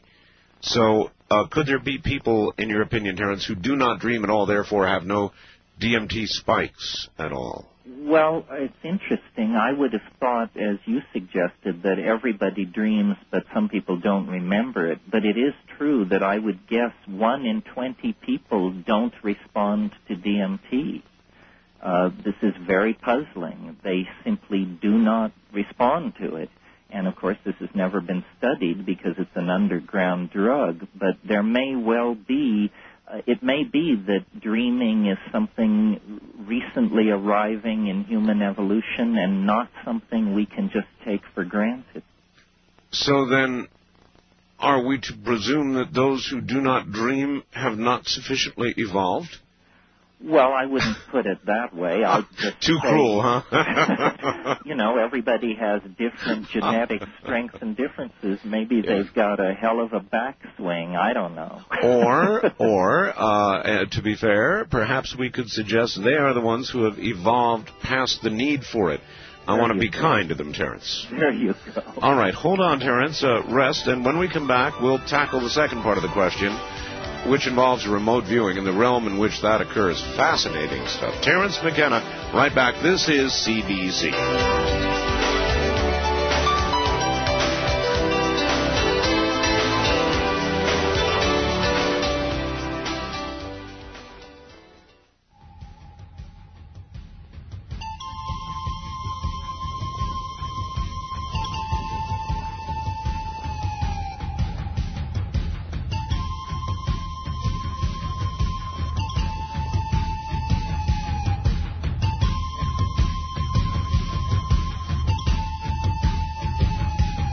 Art Bell is taking calls on the wildcard line at 702-727-1295. That's 702-727-1295. First-time callers can reach Art Bell at 702-727-1222. 702-727-1222. Now, here again, Art Bell. Once again, here I am. Good morning. Terrence McKenna is my guest, and oh, what a wide variety of reactions indeed we're receiving. To some, Terrence is a heretic. He's dabbling in the black arts, witchcraft, magic, perhaps even the Antichrist. To others, this kind of reaction, Art, I'm a computer artist programmer. Consider myself a very intelligent person. I've been listening with absolute fascination. I think that your guest is right on the mark. It explains everything very succinctly.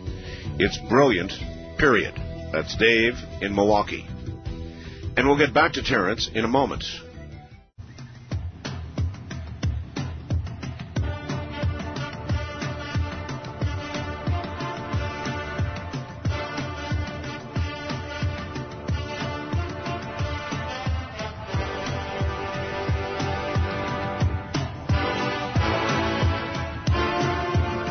Call Art Bell toll-free. West of the Rockies at 1-800-618-8255. 1-800-618-8255. East of the Rockies at 1-800-825-5033. 1-800-825-5033. This is the CBC Radio Network. That's who we are. Just a quick promo. Tomorrow night, Sean Morton at 11 o'clock. Then at midnight, Victor. And Victor will be using a voice-changing device in describing his experience at Area 51 during the alien interrogation. We have a worldwide exclusive on my website right now, the second photograph of the alien interrogation. Whitley Strieber and a few other select people have seen the entire thing with great emotional reaction. But tomorrow night, you will hear Victor for an hour at midnight Pacific. He will then be followed by Sean David Morton. It should be quite an evening. For now, and by the way, that photograph, you really should see it between now and tomorrow. Don't miss it. www.artbell.com. And as you listen to Terrence McKenna this night, also know that if you go there is a link to the website where you can find materials on Terrence McKenna. Terrence, here we are once again. Are you there? I am. All right. You're going to get a lot of web hits from this. I hope your server can hold up. So levity is very together. I think they can handle it. Good. But we'll find out, won't we? Yeah, we'll find out is right. Wildcard line, you're on the air with Terrence McKenna. Where are you, please? This is Tony. I'm in Las Vegas. Yes, Tony. Good morning, Art and Terrence. How are you? Good. How are you? I'm doing pretty good. I wanted to ask you a couple questions. Do you think the reason why people generally, like remote viewers, for instance, lose credibility is because, like psychics, they have a distasteful track record and don't predict stuff like the Oklahoma bombing or a bank robbery before it happens? And do you think that time machines can be, the possibility the future of time machines might have something to do with something that's very normal in nature, such as extreme shockwave technology and just normal physical things that happen generally and in the mainstream physics that will create synthetic time travel reality? Well, I don't know from what direction time travel is going to come. It used to be completely unrespectable to discuss it in the scientific literature, and if you run literature searches now, you'll see over the past 10 years this has gone from unmentionable to quite respectable.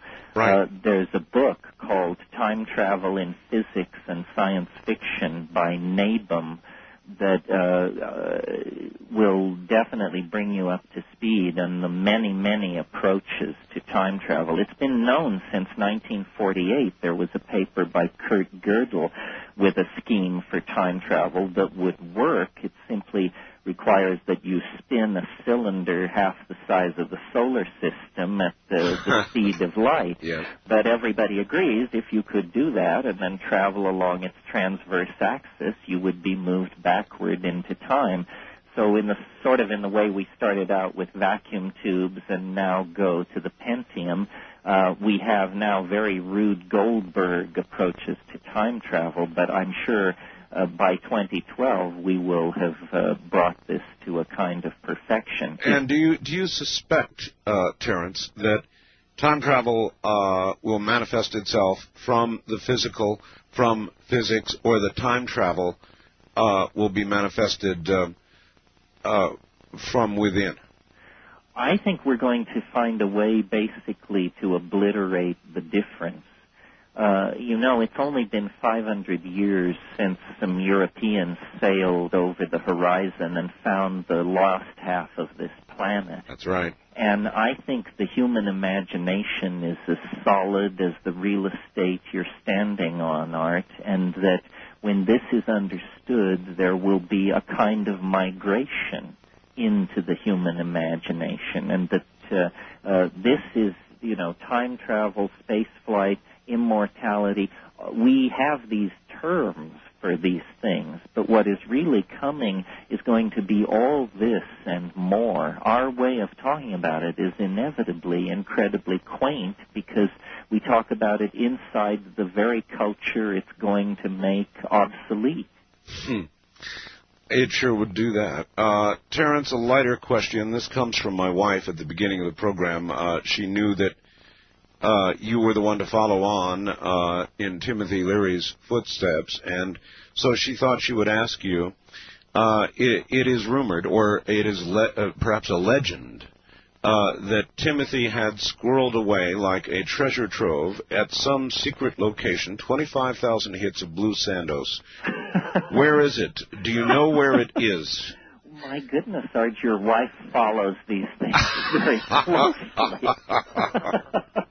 Where is the Blue Sandos? Yeah, that's right. Where's the X mark on the map? Have you got the map? Well, my lips are sealed. When they open the tombs on Cydonia, I'll issue a press statement. All right. We'll leave it right there. West of the Rockies, you're on the air with Terrence McKenna. Hello.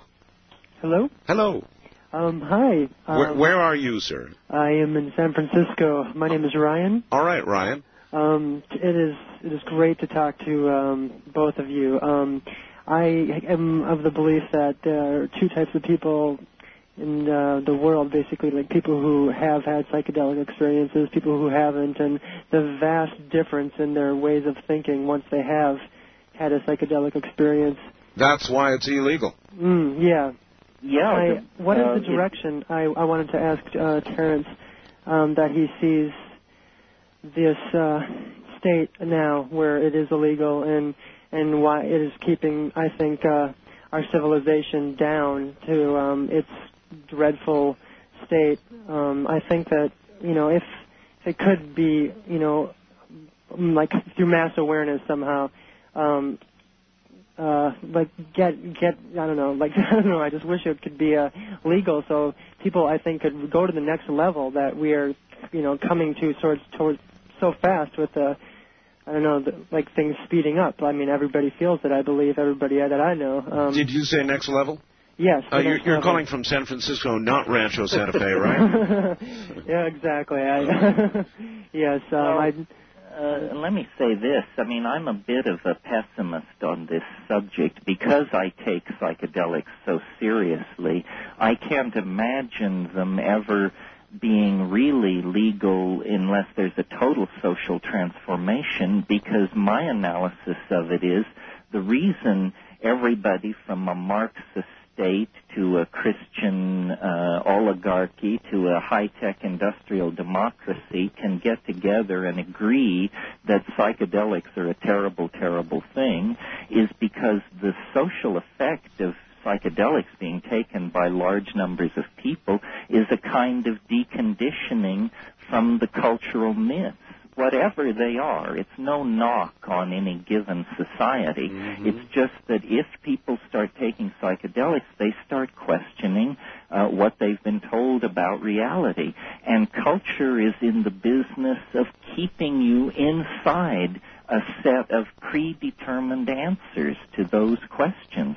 Well, based on that, then, Terrence, perhaps legalization day is 2012.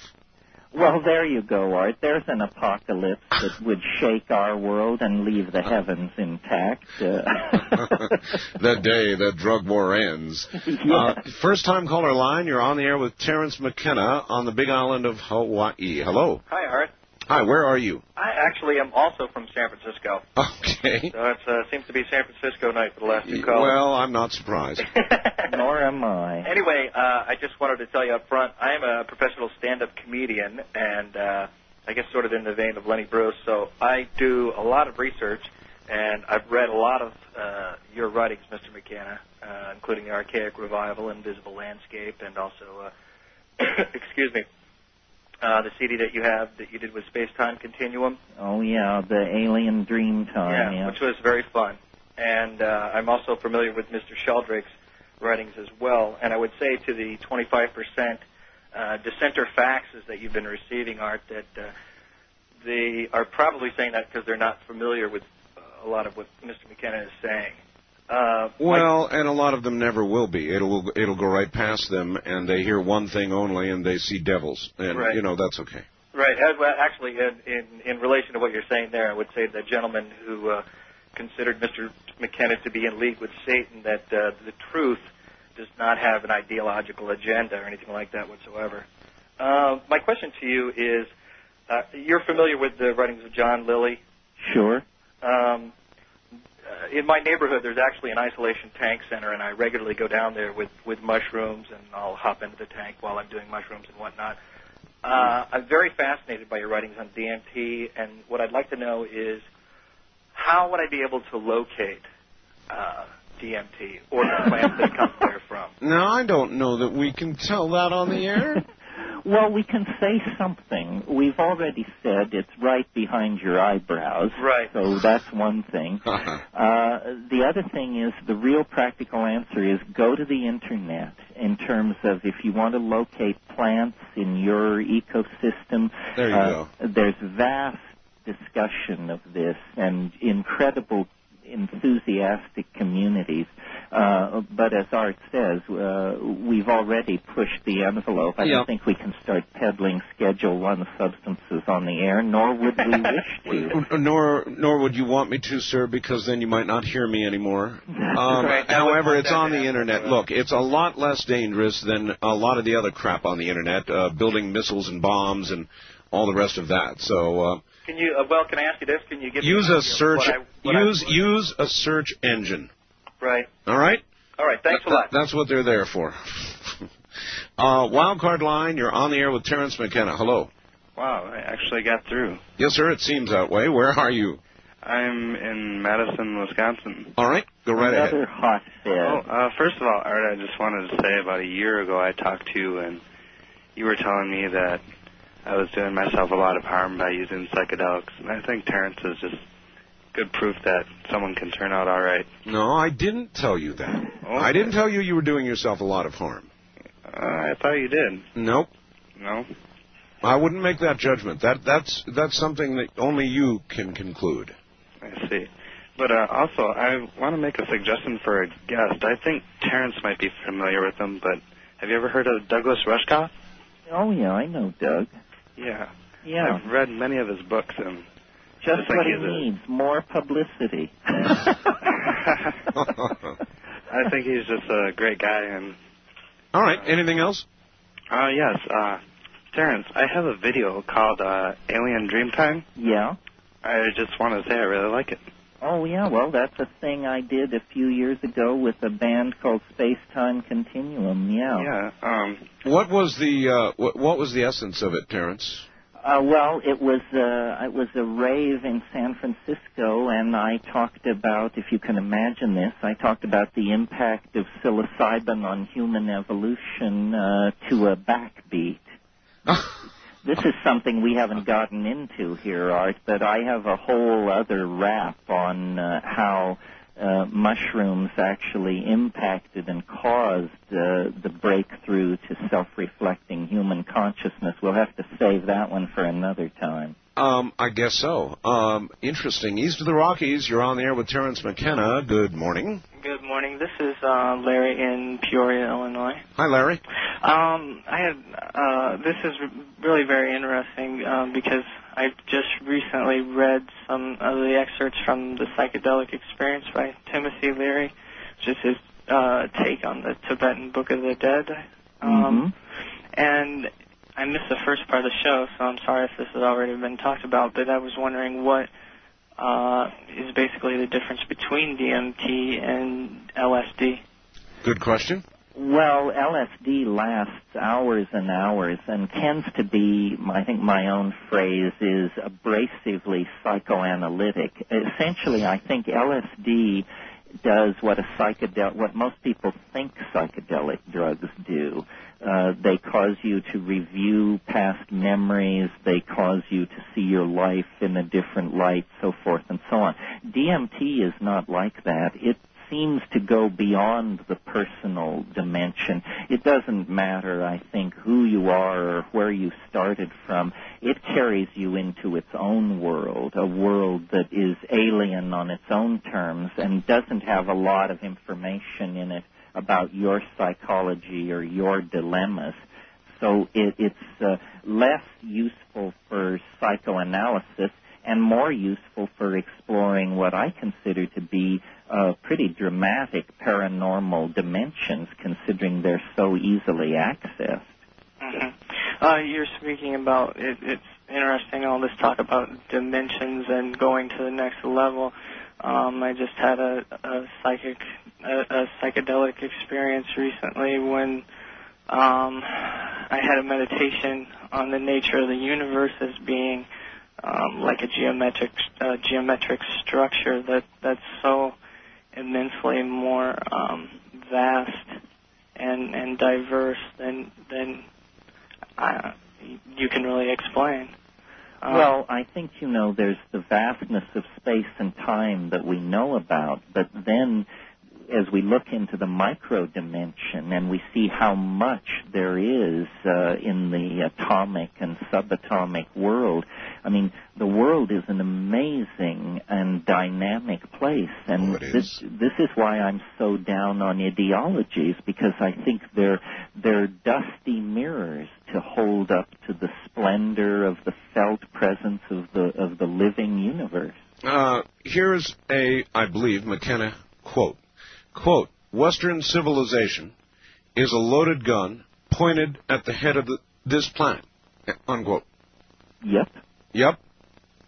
Western civilization is a loaded gun pointed at the head of this planet. And what I think I was referring to there was resource extraction, propaganda, pollution of the atmosphere, and this sort of thing. If we continue to practice our cultural values as we have practiced them over the next 1,000 years, we're going to make the earth unfit for our children, which is a sin and a tragedy of such magnitude we don't even have a name for it.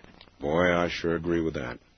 And then this, quote, LSD is a drug that occasionally causes psychotic behavior in persons that have not taken it. Terrence McKenna, quoting Tim Leary in Los Angeles in 1991. Accurate? Yeah. Well, I tried to give that quote to Tim, and he swore to me he'd never said that. So it's sort of hanging out there in the air. But it's a very funny quote because I think it makes clear to people how agitated you can become by drugs you haven't taken, and how often the people who have the most negative drug reactions are the people who didn't take the drug. You are a heretic. And just one last, as we head toward the bottom of the hour, the mind rests on a foundation of chemical machinery. Yes, it rests on a foundation of chemical machinery. It is not simply the product of chemical machinery any more than I am an automobile when I drive it. All right, well, rest your chemical machine for a moment, and we'll come right back. Terrence McKenna from the Big Island of Hawaii is my guest.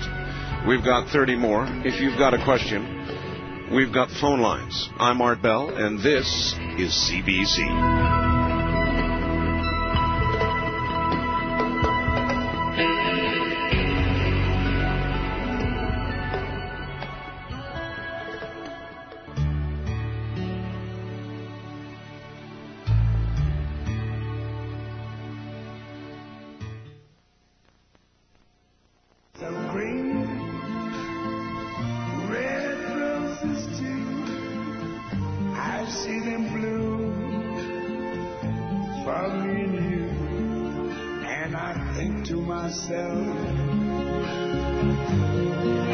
What a wonderful world.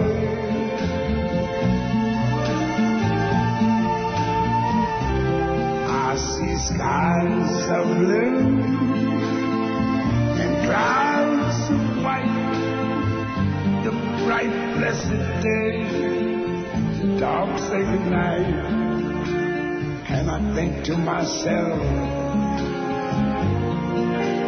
what a wonderful world.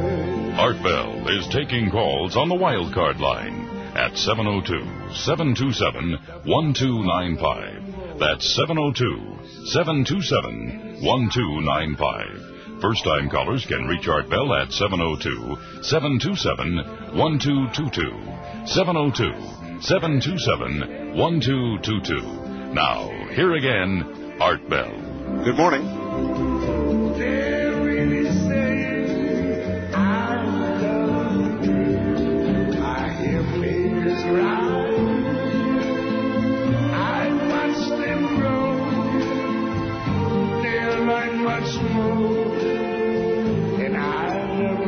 I've always been so in love with that. All right, Terrence McKenna back in a moment. My guest is Terrence McKenna. Terrence, again, with respect to Timothy, he, of course, as you well know, has been launched into orbit with a number of other notables. And I was just wondering, again, referencing that 25,000 hits of Blue Santos, do you suppose it's possible that Timothy had them launched with himself, and that orbital decay will provide one great last acid rain at about 2012? Well, he did want to prove that you can take it with you. All right. First-time caller line, you're on the air with Terrence McKenna. Hello. Hi there. Hi. Where are you? I'm in Nanaimo, BC. British Columbia. All right. Yeah. I first discovered you, Art, about 3 years ago, and I was getting you very faintly at night from KEX in Oregon. Yes. Now we've got you on CFUN in Vancouver, and we're all real happy about it. Thank you. You keep us up all night.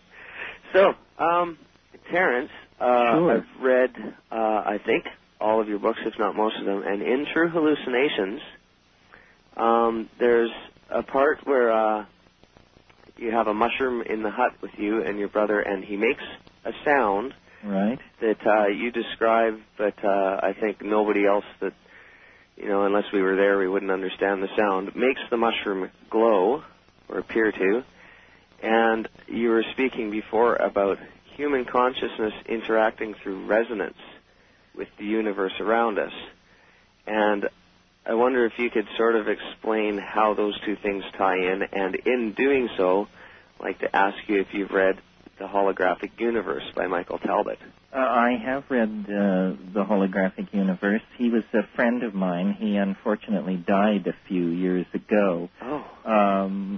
Resonance is the principle, almost magical, of action at a distance. You can play a certain open note on the cello, and the piano 50 feet across the room will sound in the same octave. So resonance, we know it exists. It's a musical phenomenon, but what we need to realize, I think, is that resonance is built into time. Time, in a sense, you could say a given moment in time is a kind of hologrammatic interference pattern of past times, and I consider those past times to be in resonance. So one of the things Art and I haven't discussed tonight about my Timewave is that it does allow you to look at a certain period of time and decide what it was in resonance with in the past, and those past epochs that are influencing it, then their influence can be seen in popular fads, furniture styles, what movies are up, that sort of thing. Mm-hmm. Now, with the DMT, you say it's produced in our bodies. It is. Can the DMT molecule in the brain change our electron spin resonance in the molecules in our brain? And can that possibly make our brain act as an antenna that allows us to see all those other things that you're talking about?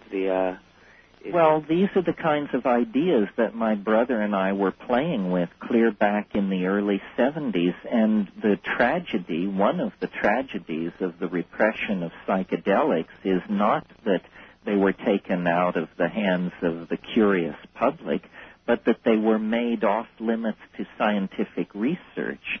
Not that anybody put up a sign, but it was very clearly understood that pharmacologists who specialized in psychedelics could expect to be passed over, not promoted, not given the plum jobs. I could spiel off a dozen questions, very interesting central questions about the mechanism of psychedelics that we could answer with ordinary clinical studies. It's simply that how do you do ordinary clinical studies on substances that the government has made illegal? It's impossible. Of course you don't. Wildcard line, you're on the air with Terrence McKenna. Hi. Wow, this is a very serendipitous meeting. Thank you. I play around with a lot of EEG for the last few years, and I find that I do serendipitous things, but unplanned. Hey, thanks, Art. Sure. What do you think? Well, there was one physicist, I can't think of his name. He describes time as nature's way of keeping things from happening all at once. That's exactly what Terrence just said we're going to come to at the 0 point 2012. Yeah. Yeah. Well, I wanted to get back into a little bit of physics, but almost cosmic physics, having to do with black holes. Okay. And I wanted to ask you how you felt about the black hole being nature's way of the ultimate recycling device in the universe. Well, it certainly is this. Anything which falls into a black hole is deconstructed down to spin and angular momentum, and I think all other information is stripped out of it. I think, if there can be gravitational wells like that, then there can also be the kind of novelty wells that I'm suggesting. In other words... Novelty wells? Well, if statistical probability is not a very clear way of looking at the universe, if in fact probabilities vary through space and time of any given event, then there will be areas of extremely high improbability and conversely probability. So I think we've got to get past this idea of time as a smooth surface and begin to think of it as a kind of landscape, an area, a place where some things are more probable in some places and some things more probable in others. You look for water in the bottom of the valley, you look for glaciers up on the slopes. I think time has a topography. It is a topological surface of some sort, and science in the West has just completely sailed past all this. Well, how is it described? Well, I don't want to make it a long thing out of this, but... Well, in Newton, it's described as pure duration. In other words, perfect flatness. Then Einstein comes along and he says, well, no, in the presence of massive gravitational objects, space-time has a very smooth and slight curvature. What I'm saying is that even at local scales, time is variable, and that when we explode time at any scale, we discover the same fractal patterns as we're seeing on scales far above and far below it. So really, the or far in and far out of it, too. Far in it and far out of it. So really what it is it's like a Fourier transform or something like that. It's a holographic matrix that is self-similar on many scales. The organization of a galaxy, the organization of an atom, these things in my theory are morphologically linked. They look that way because they are linked across scale and across space and time by an underlying architecture of the universe. There's a big mystery now in cosmology, the dark matter mystery. Where is 90% of the matter? For the galaxies to be hanging together under the laws of gravity, 90% of them must be missing. Well, I say there's no missing matter. What's missing here are some laws, and the laws are missing. Could it be consciousness itself? Well, it's this appetite for complexity that every particle in the universe participates in this. The galaxies hang together as spirals because it's the more novel thing to do, not because they are under the control of gravity, but because there is a cosmic law of aggregation toward novelty that we've missed. Would the Fourier be a way of measuring that, say with Fourier measurement of the brain itself or EEG? Well, you could measure it. You could measure it in a Fourier matrix. You could measure it in many different kinds of matrices. The point is to demonstrate it to somebody outside the system who's looking at it. I think the great breakthrough in mathematical modeling of nature in the last 20 years has been the discovery of fractals and self-similarity on many scales. And this is part of that. What I'm saying really is that time is a fractal structure. It can be defined by a limited set of variables and then iterated on the micro scale, the macro scale, the human scale. They're all operating under the same architectural constraints, but at different scales. You know, when I talk to my friends in the EEG world, I do a lot of EEG spectral analysis and stuff. They think I'm nuts. Well, I say, well, if you want to buy my machine and operate, this is how the universe is. And when I speak in these terms, it's like it's in a big hall, you know. Well, there's a lot of confusion in the sciences right now. The complexity people are not talking to the dynamics people. The poor materialists have all been crowded into biology. Meanwhile, over in quantum physics, they're talking like occultists. And none of the news has reached psychology and sociology yet. The house of science is in incredible disarray, and it's because sciences wish to describe nature. They've now dispensed with all the easy stuff. Now we're asking questions like, what is language? What is mind? What is process? These are very deep and difficult questions, and I think they're going to cause a revolution in the science and a reformation of its methods, or science is not going to be adequate to the game. Well, perhaps after some period of anarchy. Yes, well, that's what we're going through. East of the Rockies, you're on the air with Terrence McKenna. Hello. Hello there. Hi. Hi. Hi, I just want to start by saying thanks, and I wanted to say it's an honor to speak to Terrence. I'm a big admirer. Where are you, sir? I'm in St. Louis. My name is Alex. I'm 21 in St. Louis, Missouri. All right. Okay, and I wanted to start by actually commenting on a couple of things that have been said earlier this evening. One, I'm looking really forward to 2012, and I'm looking really forward to being part of human evolution and being in control of that, really. And I wanted to say about the throwing out of the rocks that, you know, it seems kind of like that God has already thrown out the rocks on this planet, you know, and that is plenty as is. You know, that is the way things are, and that's the planet as we have it, and that should be plenty of knowledge as is, you know, for us to understand everything. And I've had some experience with psychedelics, and I'm not finished yet, far from actually.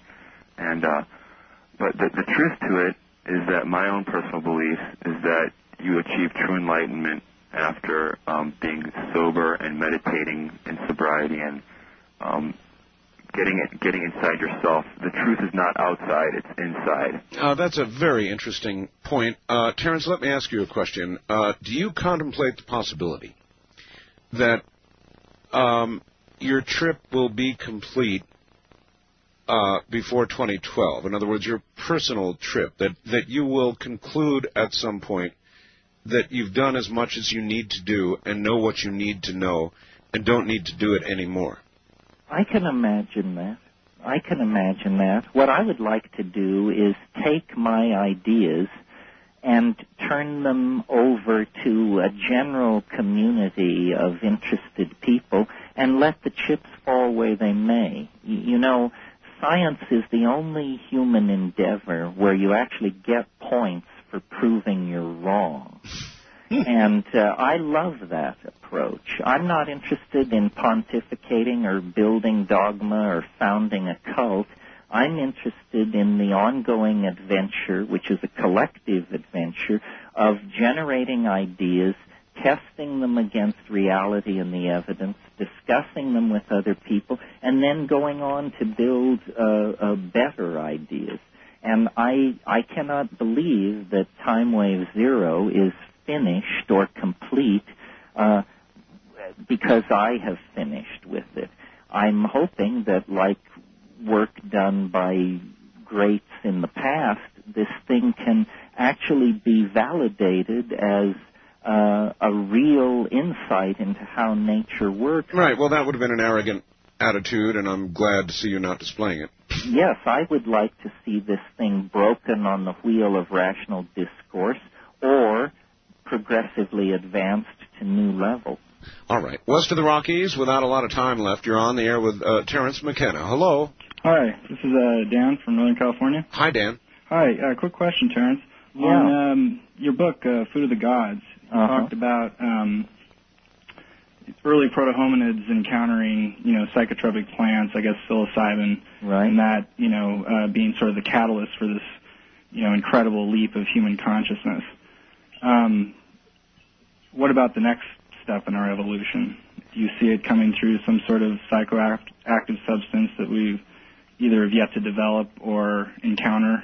Well, I think that we have encountered these things. I think the enormous creativity of the last half of the 20th century is a direct consequence of the rise of psychedelic chemistry and the breakdown of barriers between cultures. In other words, most of the people designing and building the Internet have psychedelics in their past. Most of the people in the music business, in fashion, in media, in scientific research, medical research, architecture, the dirty little secret about the creativity of 20th century civilization, at least in the last half of the 20th century, is that it rests so firmly on a psychedelic base, and yet we deny that. I've got one final question I've got to pose to you with regard to our discussion on the Internet. I interviewed Charles Osman, an expert in nanotechnology. He predicts that within the next few years, or even less, we will begin to encounter sentient entities within the Internet. Artificial intelligences. I believe that will happen. Hans Moravec has written a lot about this. He would be a guy for your show, Art. And he's talked about how these AIs, these artificial intelligences, they learn 50,000 times faster than a human being. Well, you turn one loose on the Internet where it can talk to all these computers, it can make 50,000 years of progress in 1 year. Moravec thinks we're not even going to know what hit us when these things come into being. Listen, time as we must measure it is coming to a close. How many books have you written? 5 or 6, Invisible Landscape, Food of the Gods, Magic Mushroom Grower's Guide, True Hallucinations, Archaic Revival, on and on. Where do people get these? Regular bookstores? Oh, yeah, they're Bantam and HarperCollins, so any decent bookstore has them or can order them. All right, suppose somebody would like to send you email on the Internet. Now, be careful here. Okay, here it comes. HCE@well.com. That's HCE, think here comes everybody, at well.com. HCE@well.com. Right. That's so appropriate. Here comes everybody, indeed.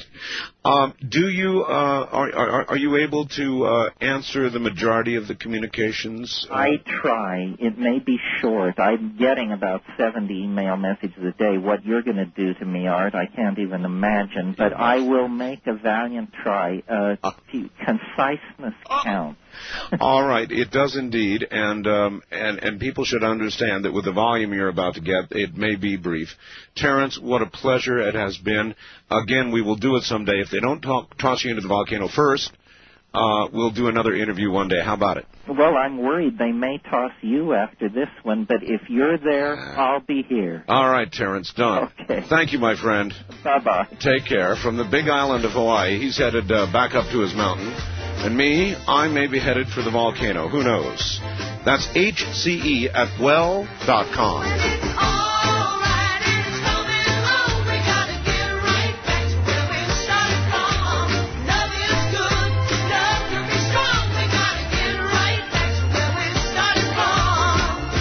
This is the American Independent CBC Radio Network.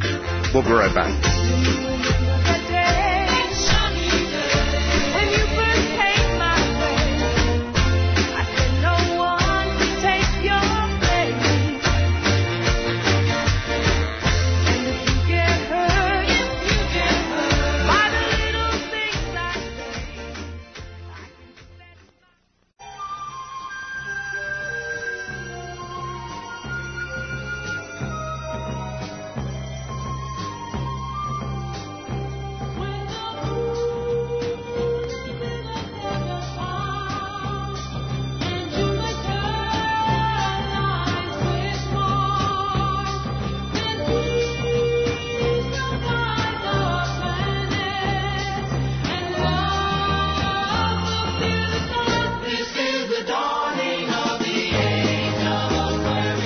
Call Art Bell toll-free, west of the Rockies at 1-800-618-8255. 1-800-618-8255. East of the Rockies at 1-800-825-5033. 1-800-825-5033. This is the CBC Radio Network. All right, unregulated anarchy to follow. In other words, open lines coming up. I'm Art Bell, and I know that you're going to have some reaction to the last 4 hours. All kinds of reaction. We'll dive in a moment. All right, well, that earned it. In answer to a question just posed to me in a chat room, is it Art or Ramona? It's Art. And yes, I am in a chat room right now on America Online. And you're welcome to join us. Welcome to join us. It's you just get on AOL and then enter a keyword Art Bell. Go click on keyword and type in Art Bell. It'll take you to the Periscope area, and when you get in there, click on the Grassy Knoll chat room, and bwoosh, you will be in there with other anarchistically bent people, including myself. West of the Rockies, you're on the air. Hello there. Hi, Art. How you doing? I'm doing.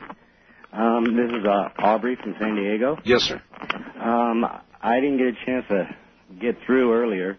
I just wanted to relate an experience I had at one time using a hallucinogen. Just during total concentration, I began to imagine molecules in the body, how they're circles, and how they circle each other. And from that, I went out to a planetary scale, how this moon circles the sun, or the Earth, and the Earth circles the sun, and it went on, and I realized that, or I felt that circles were the key somehow to everything, the universe and everything. And I had that confirmed one time watching a program about bees, and how bees, when they build their hives, they build them in, they're hex-shaped, but hex are just circles attached to each other. Did you know, sir, that, let me see, let me do this. Did you know that about 95% of all the honeybees in the world are gone? I wasn't aware of that. Give that one a little bit of thought in view of what you said, because that is a true fact. Gone. East of the Rockies, you are on the air. Good morning. Yes, this is Don from Pekin, Illinois. Hi, Don. Yeah, I think your guest is playing with fire and he's going to get burnt. The devil stuff, right? Well, yeah. It's because I think that it's what it's called is pharmacia. And it's basically taking mind-altering drugs. That's what he's doing. I mean, there's no question about it. That's what he's doing. And you try to conjure up demonic forces. And well, now, wait a minute. I don't know that I agree with that. In other words, we can have an argument about consuming pharmaceuticals of the sort discussed. Yeah, but I don't think that it automatically translates to the conjuring of demonic forces. Well, that comes from you or Terrence or whoever does it. I don't think there's a given. that when you do one, you're doing the other? Well, I just like to say... that is not to condone it. Yeah, okay. I just want to say that his idea and also the remote viewer's idea of this thing about this new age coming in 2012 or whatever, it's bunk. Do you? I just think it's bunk. Really? And only time will tell. If somebody came on and said that a very religious person were to come on and to say the Lord is going to return in 2012, would you be calling and saying, what, bunk? Yes, I would, because no man knows the day and hour. Well, so it is written. And I respect your view and your faith. And I don't wish to tangle with it. I asked you a question. You answered it fairly. I don't tangle with anybody's faith. And you certainly are welcome to yours. And I suggest you hold it dear. That may surprise you, or it may appear to you to exhibit too much tolerance. I really don't know. But I don't have a problem with your faith, and I'm sorry you have a problem when you listen to ideas that offend your faith. If it is unshakable, then surely it is not so easily crumbled. West of the Rockies, you're on the air. Hi. Hi. Hello. How are you? How am I? You're doing good, mate. Reasonably well, I guess. I'll catch the rest of it when it comes around at 3 o'clock. Yeah. Calling from Fairbanks. Fairbanks, Alaska. Yeah. The balmy 45 degrees in Fairbanks. Is it really? Yes. When you come to Alaska, don't forget to pack your mosquito repellent. Yeah, I know that during the summer they have mosquitoes. Well, they're out already. They actually have mosquitoes that rival some small model planes. Yeah, state bird. Yeah, birds, right. You're exactly right, and I'll bear that in mind. Anything else? Yeah. I didn't get the show the other night at the time it was going on with the lady on the pet food. Oh, my. That was quite an interesting show. Right. But I can report that in Fairbanks, at least the veterinary clinic that I deal with, the animals go to the borough animal shelter for cremation. Well, I'll tell you one thing. That I know for a fact because the vet has told me. And secondly... Well, that's right. You want to ask. I think everybody needs to know you should ask. The animal shelter takes the crematory, heats the building. It goes into a heat pump under the building, and that's what heats this animal shelter. All right. I appreciate... Oh, that's what heat, so they use it as fuel, huh? Great. Well,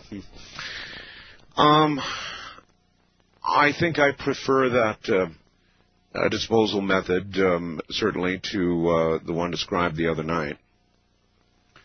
In other words, recirculation. In other words, cannibalism. But, I really don't want to get back into that right now. I'm going to try and avoid that. That was rough to do. First-time caller line, you're on the air. Hi. Hi, yes, this is Dave. Dave from Tracy, California. Hello, Dave. Hi, I was listening to the show tonight, and it was a great show. Thank you. And I was wondering if I'm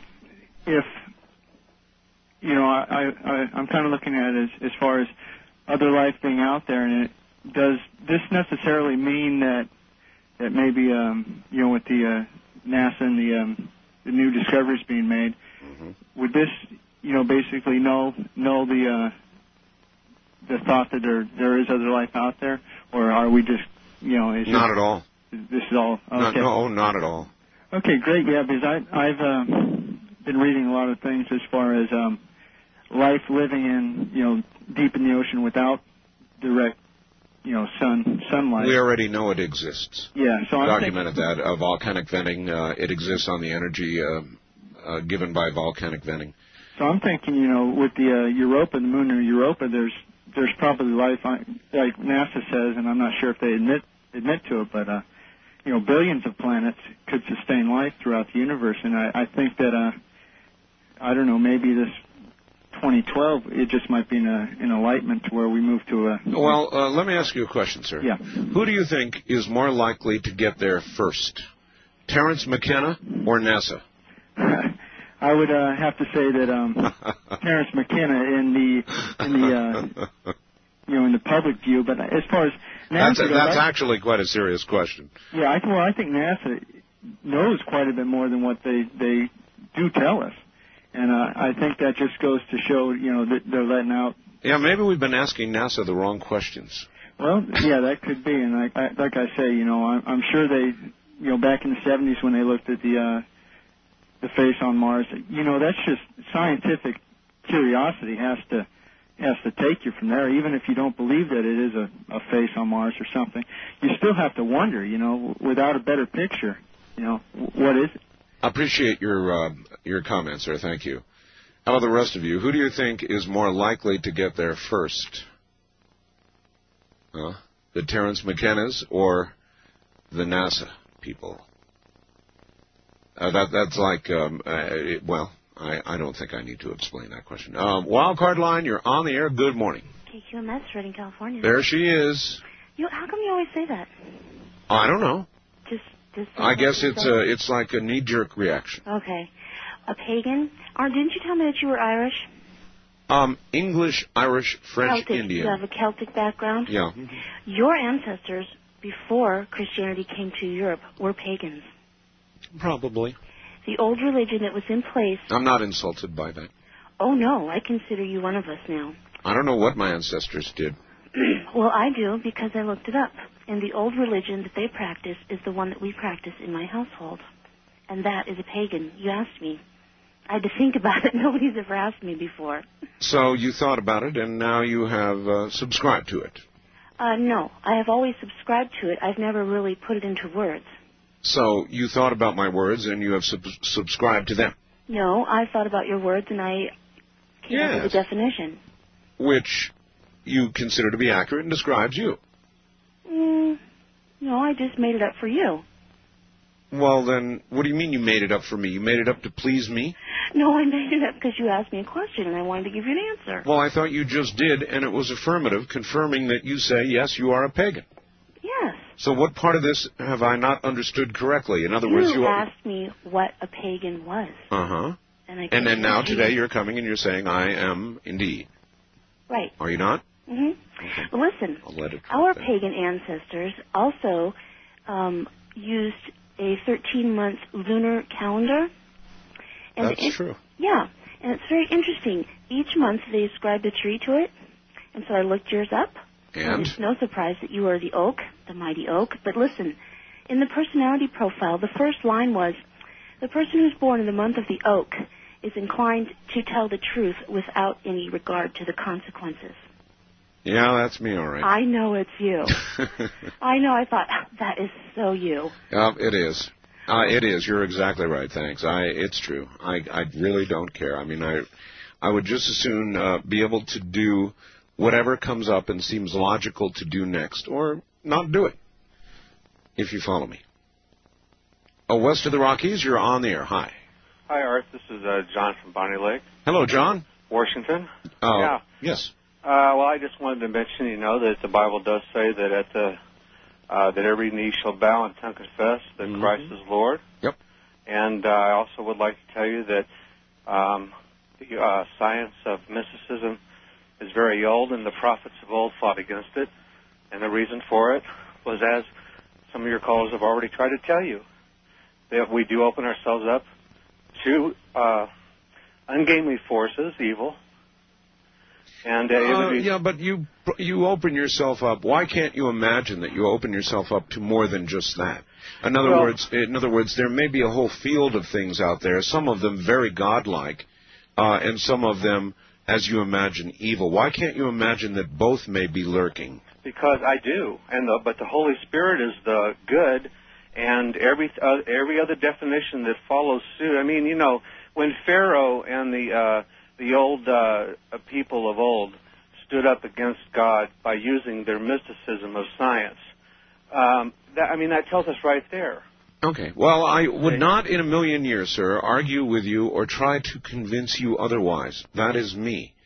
And I'm happy to listen to you and your views, which I just did. And I am sorry that you are threatened by discussion of anything that doesn't quite fit into that very, very narrow, specific belief system. First-time caller line, you're on the air. Hi. Art?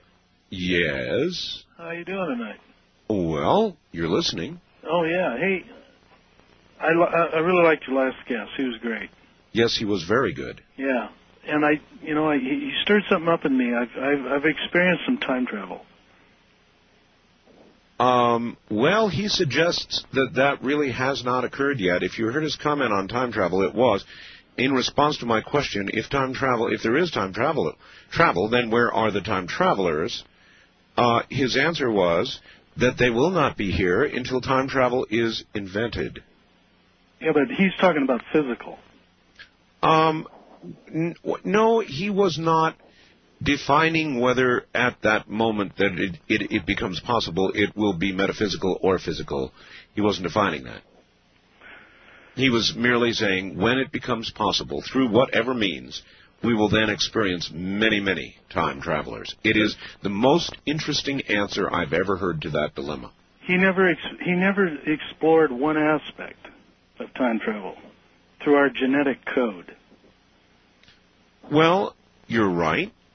You certainly are correct. And as a matter of fact, the discussion we had the other night after the 2020 program may be centered right there. In other words, when organs are transplanted from one person to another, there may be a genetic memory that is passed on and then fades as time goes on, as would seem to be evidenced by those who feel some special urgings or cravings or believe they are for a period of time part of another for some period of time.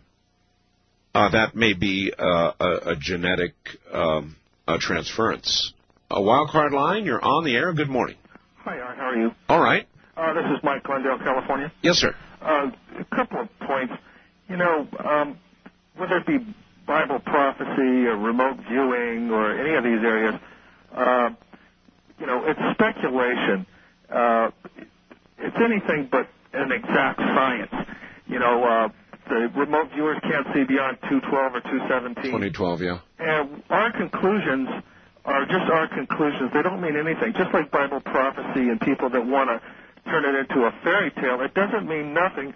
And we have to look at these things. We have to study them scientifically rather than this knee-jerk reaction to go off into the wild blue yonder with speculation. And we have to stick with science, what we know, what we can hold on to, and not all this other... Well, I know, but we also at the same time do not want to be blind to the possibility that there are avenues other than the ones we have yet traveled down, if you follow me. This is CPZ.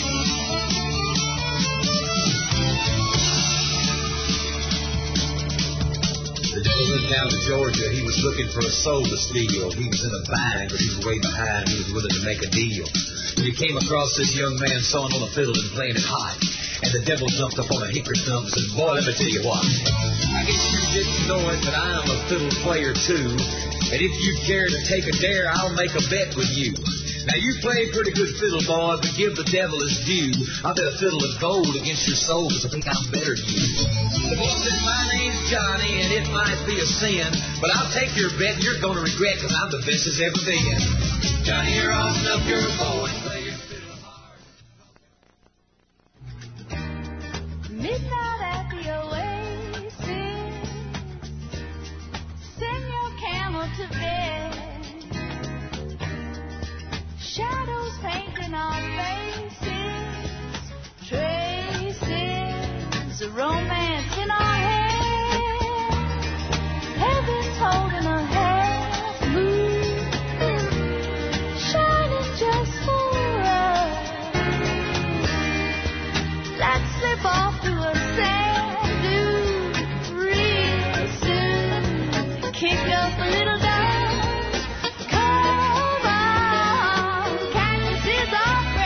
Art Bell is taking calls on the wild card line at 702-727-1295. That's 702-727-1295. First-time callers can reach Art Bell at 702-727-1222. 702-727-1222. Now, here again, Art Bell. Once again, here I am. Top of the morning, everybody. Great to be here in these waning moments. Flew by, didn't it? Terrence McKenna. That was fun. All right. This is fun, too. to be able to tell you about the best portable radio in the world. All right, don't forget, tomorrow night, Sean David Morton will be here at 11 o'clock. And then at the midnight hour, the witching hour here on the West Coast, we will have, with a voice-changing device, Victor, if everything goes as planned. Now, it doesn't always. Victor is the person responsible for taking the video that is alleged to be that of a alien creature being interrogated at Area 51 and smuggled out. It will be a 1-hour opportunity to ask Victor questions. Now, that photograph, the second photograph, is on my website right now. It is a worldwide exclusive. It is nowhere else. So take a look at it if you can between now and tomorrow night's show. Take a look at the photograph.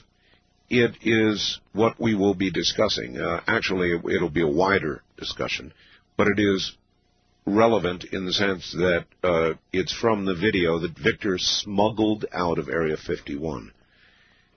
My website, and of course you can jump to Terrence's from my website as well, is www.artbell.com. And I noticed that it has just now gone over 2.5 million main page hits since the first of the year. I think it's 2,504,832 as I read it right now. So there you are. Anyway, make it on up there and take a look, for heaven's sakes. I think you'll be, at the very least, intrigued, and certainly you don't want to miss Sean David Morton, nor do you want to miss Victor, actually later tonight. West of the Rockies, you're on the air. Hi. Going once. Going twice, go on. East of the Rockies, you're on the air. Hi, Art. Hello. I'm calling from Greenville, South Carolina. Yes, ma'am. And you go off the air here at 5 a.m., so I'm afraid I've missed the last hour and a half. But well, it happens. Yeah. If you could put up with another Christian for just a moment. Well, I can put up with them, period. No problem. A couple hours ago when that one Christian called in and said that your guest was a disciple of Satan. Yes. I'm sure you probably know that he did not mean that your guest was in a conspiracy with Satan, knowingly perpetrating lies and deception. Well, he made it sound that way. I mean, the tone of the voice and so forth. Right. Well, what you probably understand, by the way, I'm halfway through your book and I enjoy it very much. The quickening. Yes. I'm glad. It will get better as you go. Oh, I'm in diseases and famines, so I've got earth changes and the end. Oh, yes, the end indeed. Right, and you probably know that your book, The Quickening, in Matthew chapter 24, was prophesied by Jesus Christ, and he called it the beginnings of sorrows, and when you look that up, it means birth pangs, and you know that when a woman is having a baby, the contractions come closer and closer together. Yeah, I know all of that, yes. I know right. I know that, and I am not in denial with regard to it, nor do I disregard the probability that connection is the correct connection. I simply explore others as well, right? Which will cause me to be thrown in a volcano eventually. No, but I think you will. I'm hoping in my heart that you do come to a knowledge of the truth. And what I wanted to say about the caller's tone of voice and a lot of, well, some Christians. Now, I know some Christians are out there and they're militant, and you said, like, if a UFO landed and an alien appeared, they'd be there with their shotgun to blow it away. You know they would. Right, and Christ has, that has absolutely nothing to do with Christ. Neither does lobbying in Congress, by the way. Because if Christ wanted to, he could have lobbied the Roman government, and the only people he yelled at were the religious people. Well, if people who sinned and were bad were struck down first, so all the rest of us could observe, who do you think would be the first to go? After the lawyers. I don't know. Everybody, I guess. That's right. They're Last Man Standing. Wasn't there a movie, Last Man Standing? West of the Rockies, you're on the air. Hello. Hey, Arpel. This is thanks a lot for taking my call. Sure. The D-man from KPRO, Central Coast, San Luis Obispo County. Yes, sir. How are you today? Just fine. All right. I just wanted to make a point of my past. I tried hallucinogenics, and what these guys described and what I've experienced is two different things. I would never do them again, put it that way, because, and I do have an open mind, by the way, but it distorted and made things totally hallucinogenic. Well, let's put it this way. Yeah, look, that's a rational decision. Nobody, certainly not me, I would not argue with your decision.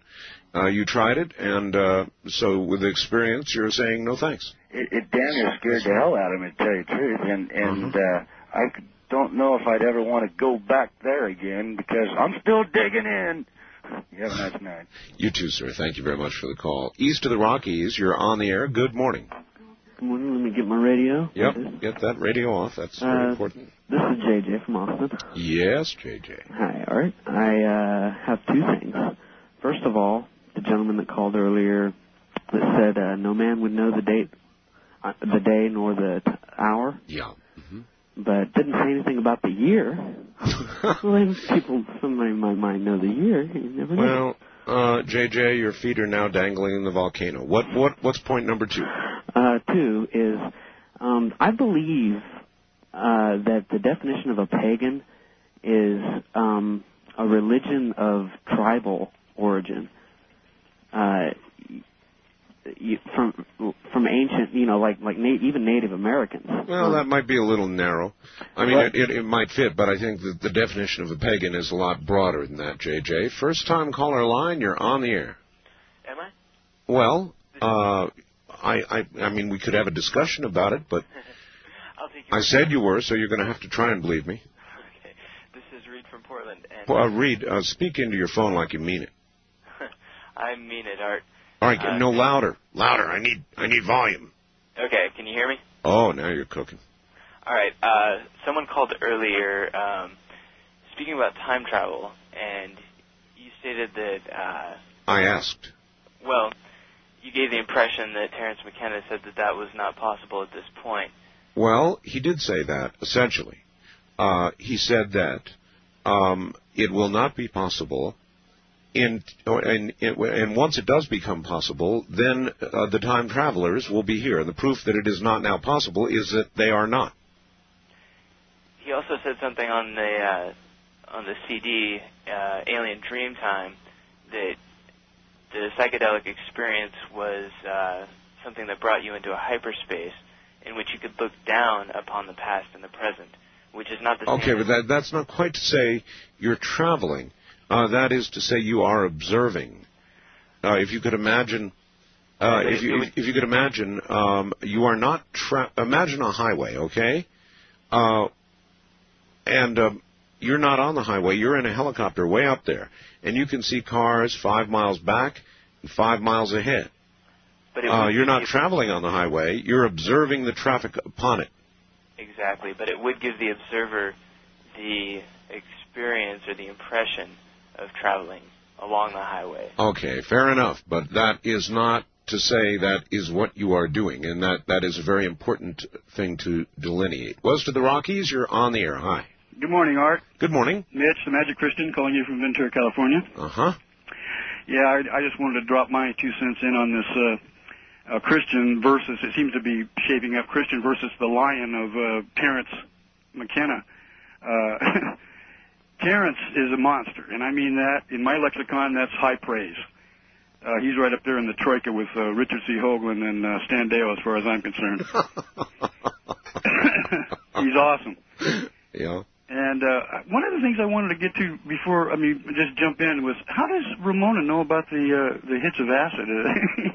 Your wife sounds like she might be a little hipper than you, huh? Use your imagination. I mean, come on. Anyway, concerning what do you think? We've been living here in a vacuum? Yeah, well, okay. Anyway, getting back to the condemnation thing on Terrence, I want you guys out there that are listening, my brothers and sisters in Christ, to concentrate on the love of Jesus. There is now no condemnation, that kind of thing. And I also want to talk about substances and things. After an acid trip that I had back during my teens, I realized that there were no evil things. You don't give a child a gun, right? Because it's a dangerous object. Yes. And so you don't give people who are full of fear things like LSD or DMT or any of the other psychedelic drugs, because they're going to have, like that caller a couple callers ago, bad experiences. You got to be well grounded to, what did he call it? The ally? That's a reasonable comment. Thank you. It really is one of the more reasonable comments you've ever made. And of course, we all know guns don't kill people. Rarely do they leap on up off the table and spray. That's the popular phrase. Spray bullets about the room, putting holes through Christian-believing people. They just don't do that. It's the Christian-believing people and others who do that. First-time caller line, you're on the air. Hello. Going, gone. East of the Rockies, you're on the air. Good morning. Hi, Art. It's Clint from Bismarck, North Dakota again. Good. Welcome. Looks like the news is getting a little closer to me here with all this Air Force business you were talking about last night. I noticed the news is all full of that kind of business again. Everybody's saying how she was mistreated and it's a travesty of justice and all that kind of brouhaha. I think she got away rather lightly under the circumstances, and the circumstances were not just that she committed adultery. No. The circumstances were lies and disobedience, not following direct orders, and lots of stuff the military doesn't like. Yeah, I really couldn't agree with the argument that, everybody else does it. That was the big thing. I thought, that never got me out of trouble when I was in grade school. I certainly don't think it should get anybody out of trouble in the Air Force. Well, it never got me out of trouble at home. I mean, I had two sisters, and I tried that one out on my parents many times. Yeah. They were both Marines. It never worked. It never worked. Back to the topic at hand, I was worried about that where they said, if somebody invents a time machine in the future, then those time travelers will appear here. No. Well, Terrence was suggesting that there will come a time when that machine will be invented, and from that moment on, you will see many tens of thousands or millions of time travelers. Sure, but say this moment in this place always exists because that's where they would travel to. So, this moment would not exist without those time travelers coming back, because if it did, then how could they travel here? I guess a guy could really tie himself in the knots trying to think about that. Yeah, you're trying to destroy me in the final minutes of the show, and I won't put up with it. Really hate to do that. Have a good morning, Art. You too. Thank you very much. West of the Rockies, you're on the air. Good morning. Oh, good morning. This is Phil out of Oregon. Yes, Phil. Well, I was sitting here listening to folks call in and complain about possibilities being nil. I try to keep an open mind, regardless. What possibilities being nil? Any possibilities of, time travel. Possibilities are endless, absolutely endless. Yes, sir. 100% I agree. The only limiting factor is that which sits on your shoulder. Yes, indeed it is. I was glad to hear Terrence McKenna on tonight. I've never heard him before. Has he been? No, he's never been on my program before. Terrence has been around quite a while, actually, but it's a first visit to my program. But I tend to do different things here. I keep trying to tell people. Oh, invite him back, by all means. Food to the Gods, Invisible Landscape were a couple of his books I wrote down quickly, and I will check local Walden's bookstore. He said it was available anywhere. That's what he said. Well, my except where there have been massive burnings, probably. Volcano, things of the sort. I just started listening to you recently. I've really tuned in with your show. Thanks for being on. Well, thanks for calling. Well, I used LSD occasionally when I was younger. I found that it definitely intensified the senses. I don't know how much enlightenment I gained from it, but I don't know how strong are your memories of it. Oh, very clear. I didn't have any major problems with it. Hallucinations that would cause me to attempt suicide.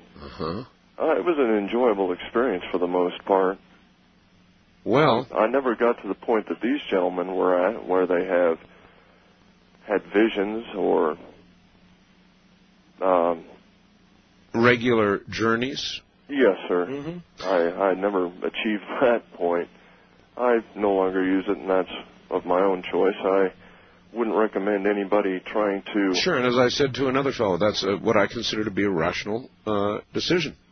I wouldn't recommend anybody trying to buy it off of the streets, per se. I found his Magic Mushroom Grower's Guide interesting alternative. Oh, you read that book? No, sir. I got that written down as well. Well, it's a very, very good point. In other words, what is purchased off the street is utterly an unknown, and unless you are a chemist of great repute and you can carefully analyze exactly what it is, then you have no idea whatsoever what you're getting. And that probably would lead the inexperienced but eager to consider natural substances, that is, grown directly without modification from the earth. First-time caller line, you're on the air. Hello. Hello. Hi. Art. I just wanted to call in because I'm a little bit troubled that all of the people seem to be calling in favor of your guest, who I really enjoyed earlier. Well, now, I would say it's about 50-50 in the last hour, if you count the people who said he was the devil. Right, but I guess what concerns me is that everyone who seems to be calling in favor of him are people who have either taken or want to take, psychedelics. Well, that would be natural, though, wouldn't it? I mean, he is probably Tim Leary's successor, so it would follow that they would probably be predisposed to agreeing with him. Well, I just wanted to say that I've never taken any drugs at all, and I found his comments to be very interesting and very enlightening. Well, look, he was obviously extremely literate, extremely articulate, and you can argue with the premises presented, but I don't think you can make a case that his brain has been frizzed. Right. Well, I think. You could, but yeah, I think he just has some very interesting ideas, and regardless, I hate to see mind-expanding ideas always linked to, not always linked, but in this case, so frequently linked to the use of psychedelics, because there are other things that you can do to expand your mind and, of course, have new experiences and things like that as well. And I would say, in fact, I would say, in fact, the great majority of my guests who have talked of similar spiritual things have made very strong claims that the very same things can be achieved without the use of psychedelics. This was merely another view. Well, thanks for having him on. It was very interesting. It was. Now, listen, you get the honors tonight, because we're out of time. So, in your own words, sir. I'm sorry, I don't know what you're asking. Oh, say good night. Well, good night to everybody. Thanks for having me on. See, that's how it's done. It's that simple. I'm Art Bell. See you tomorrow night. Good night, all.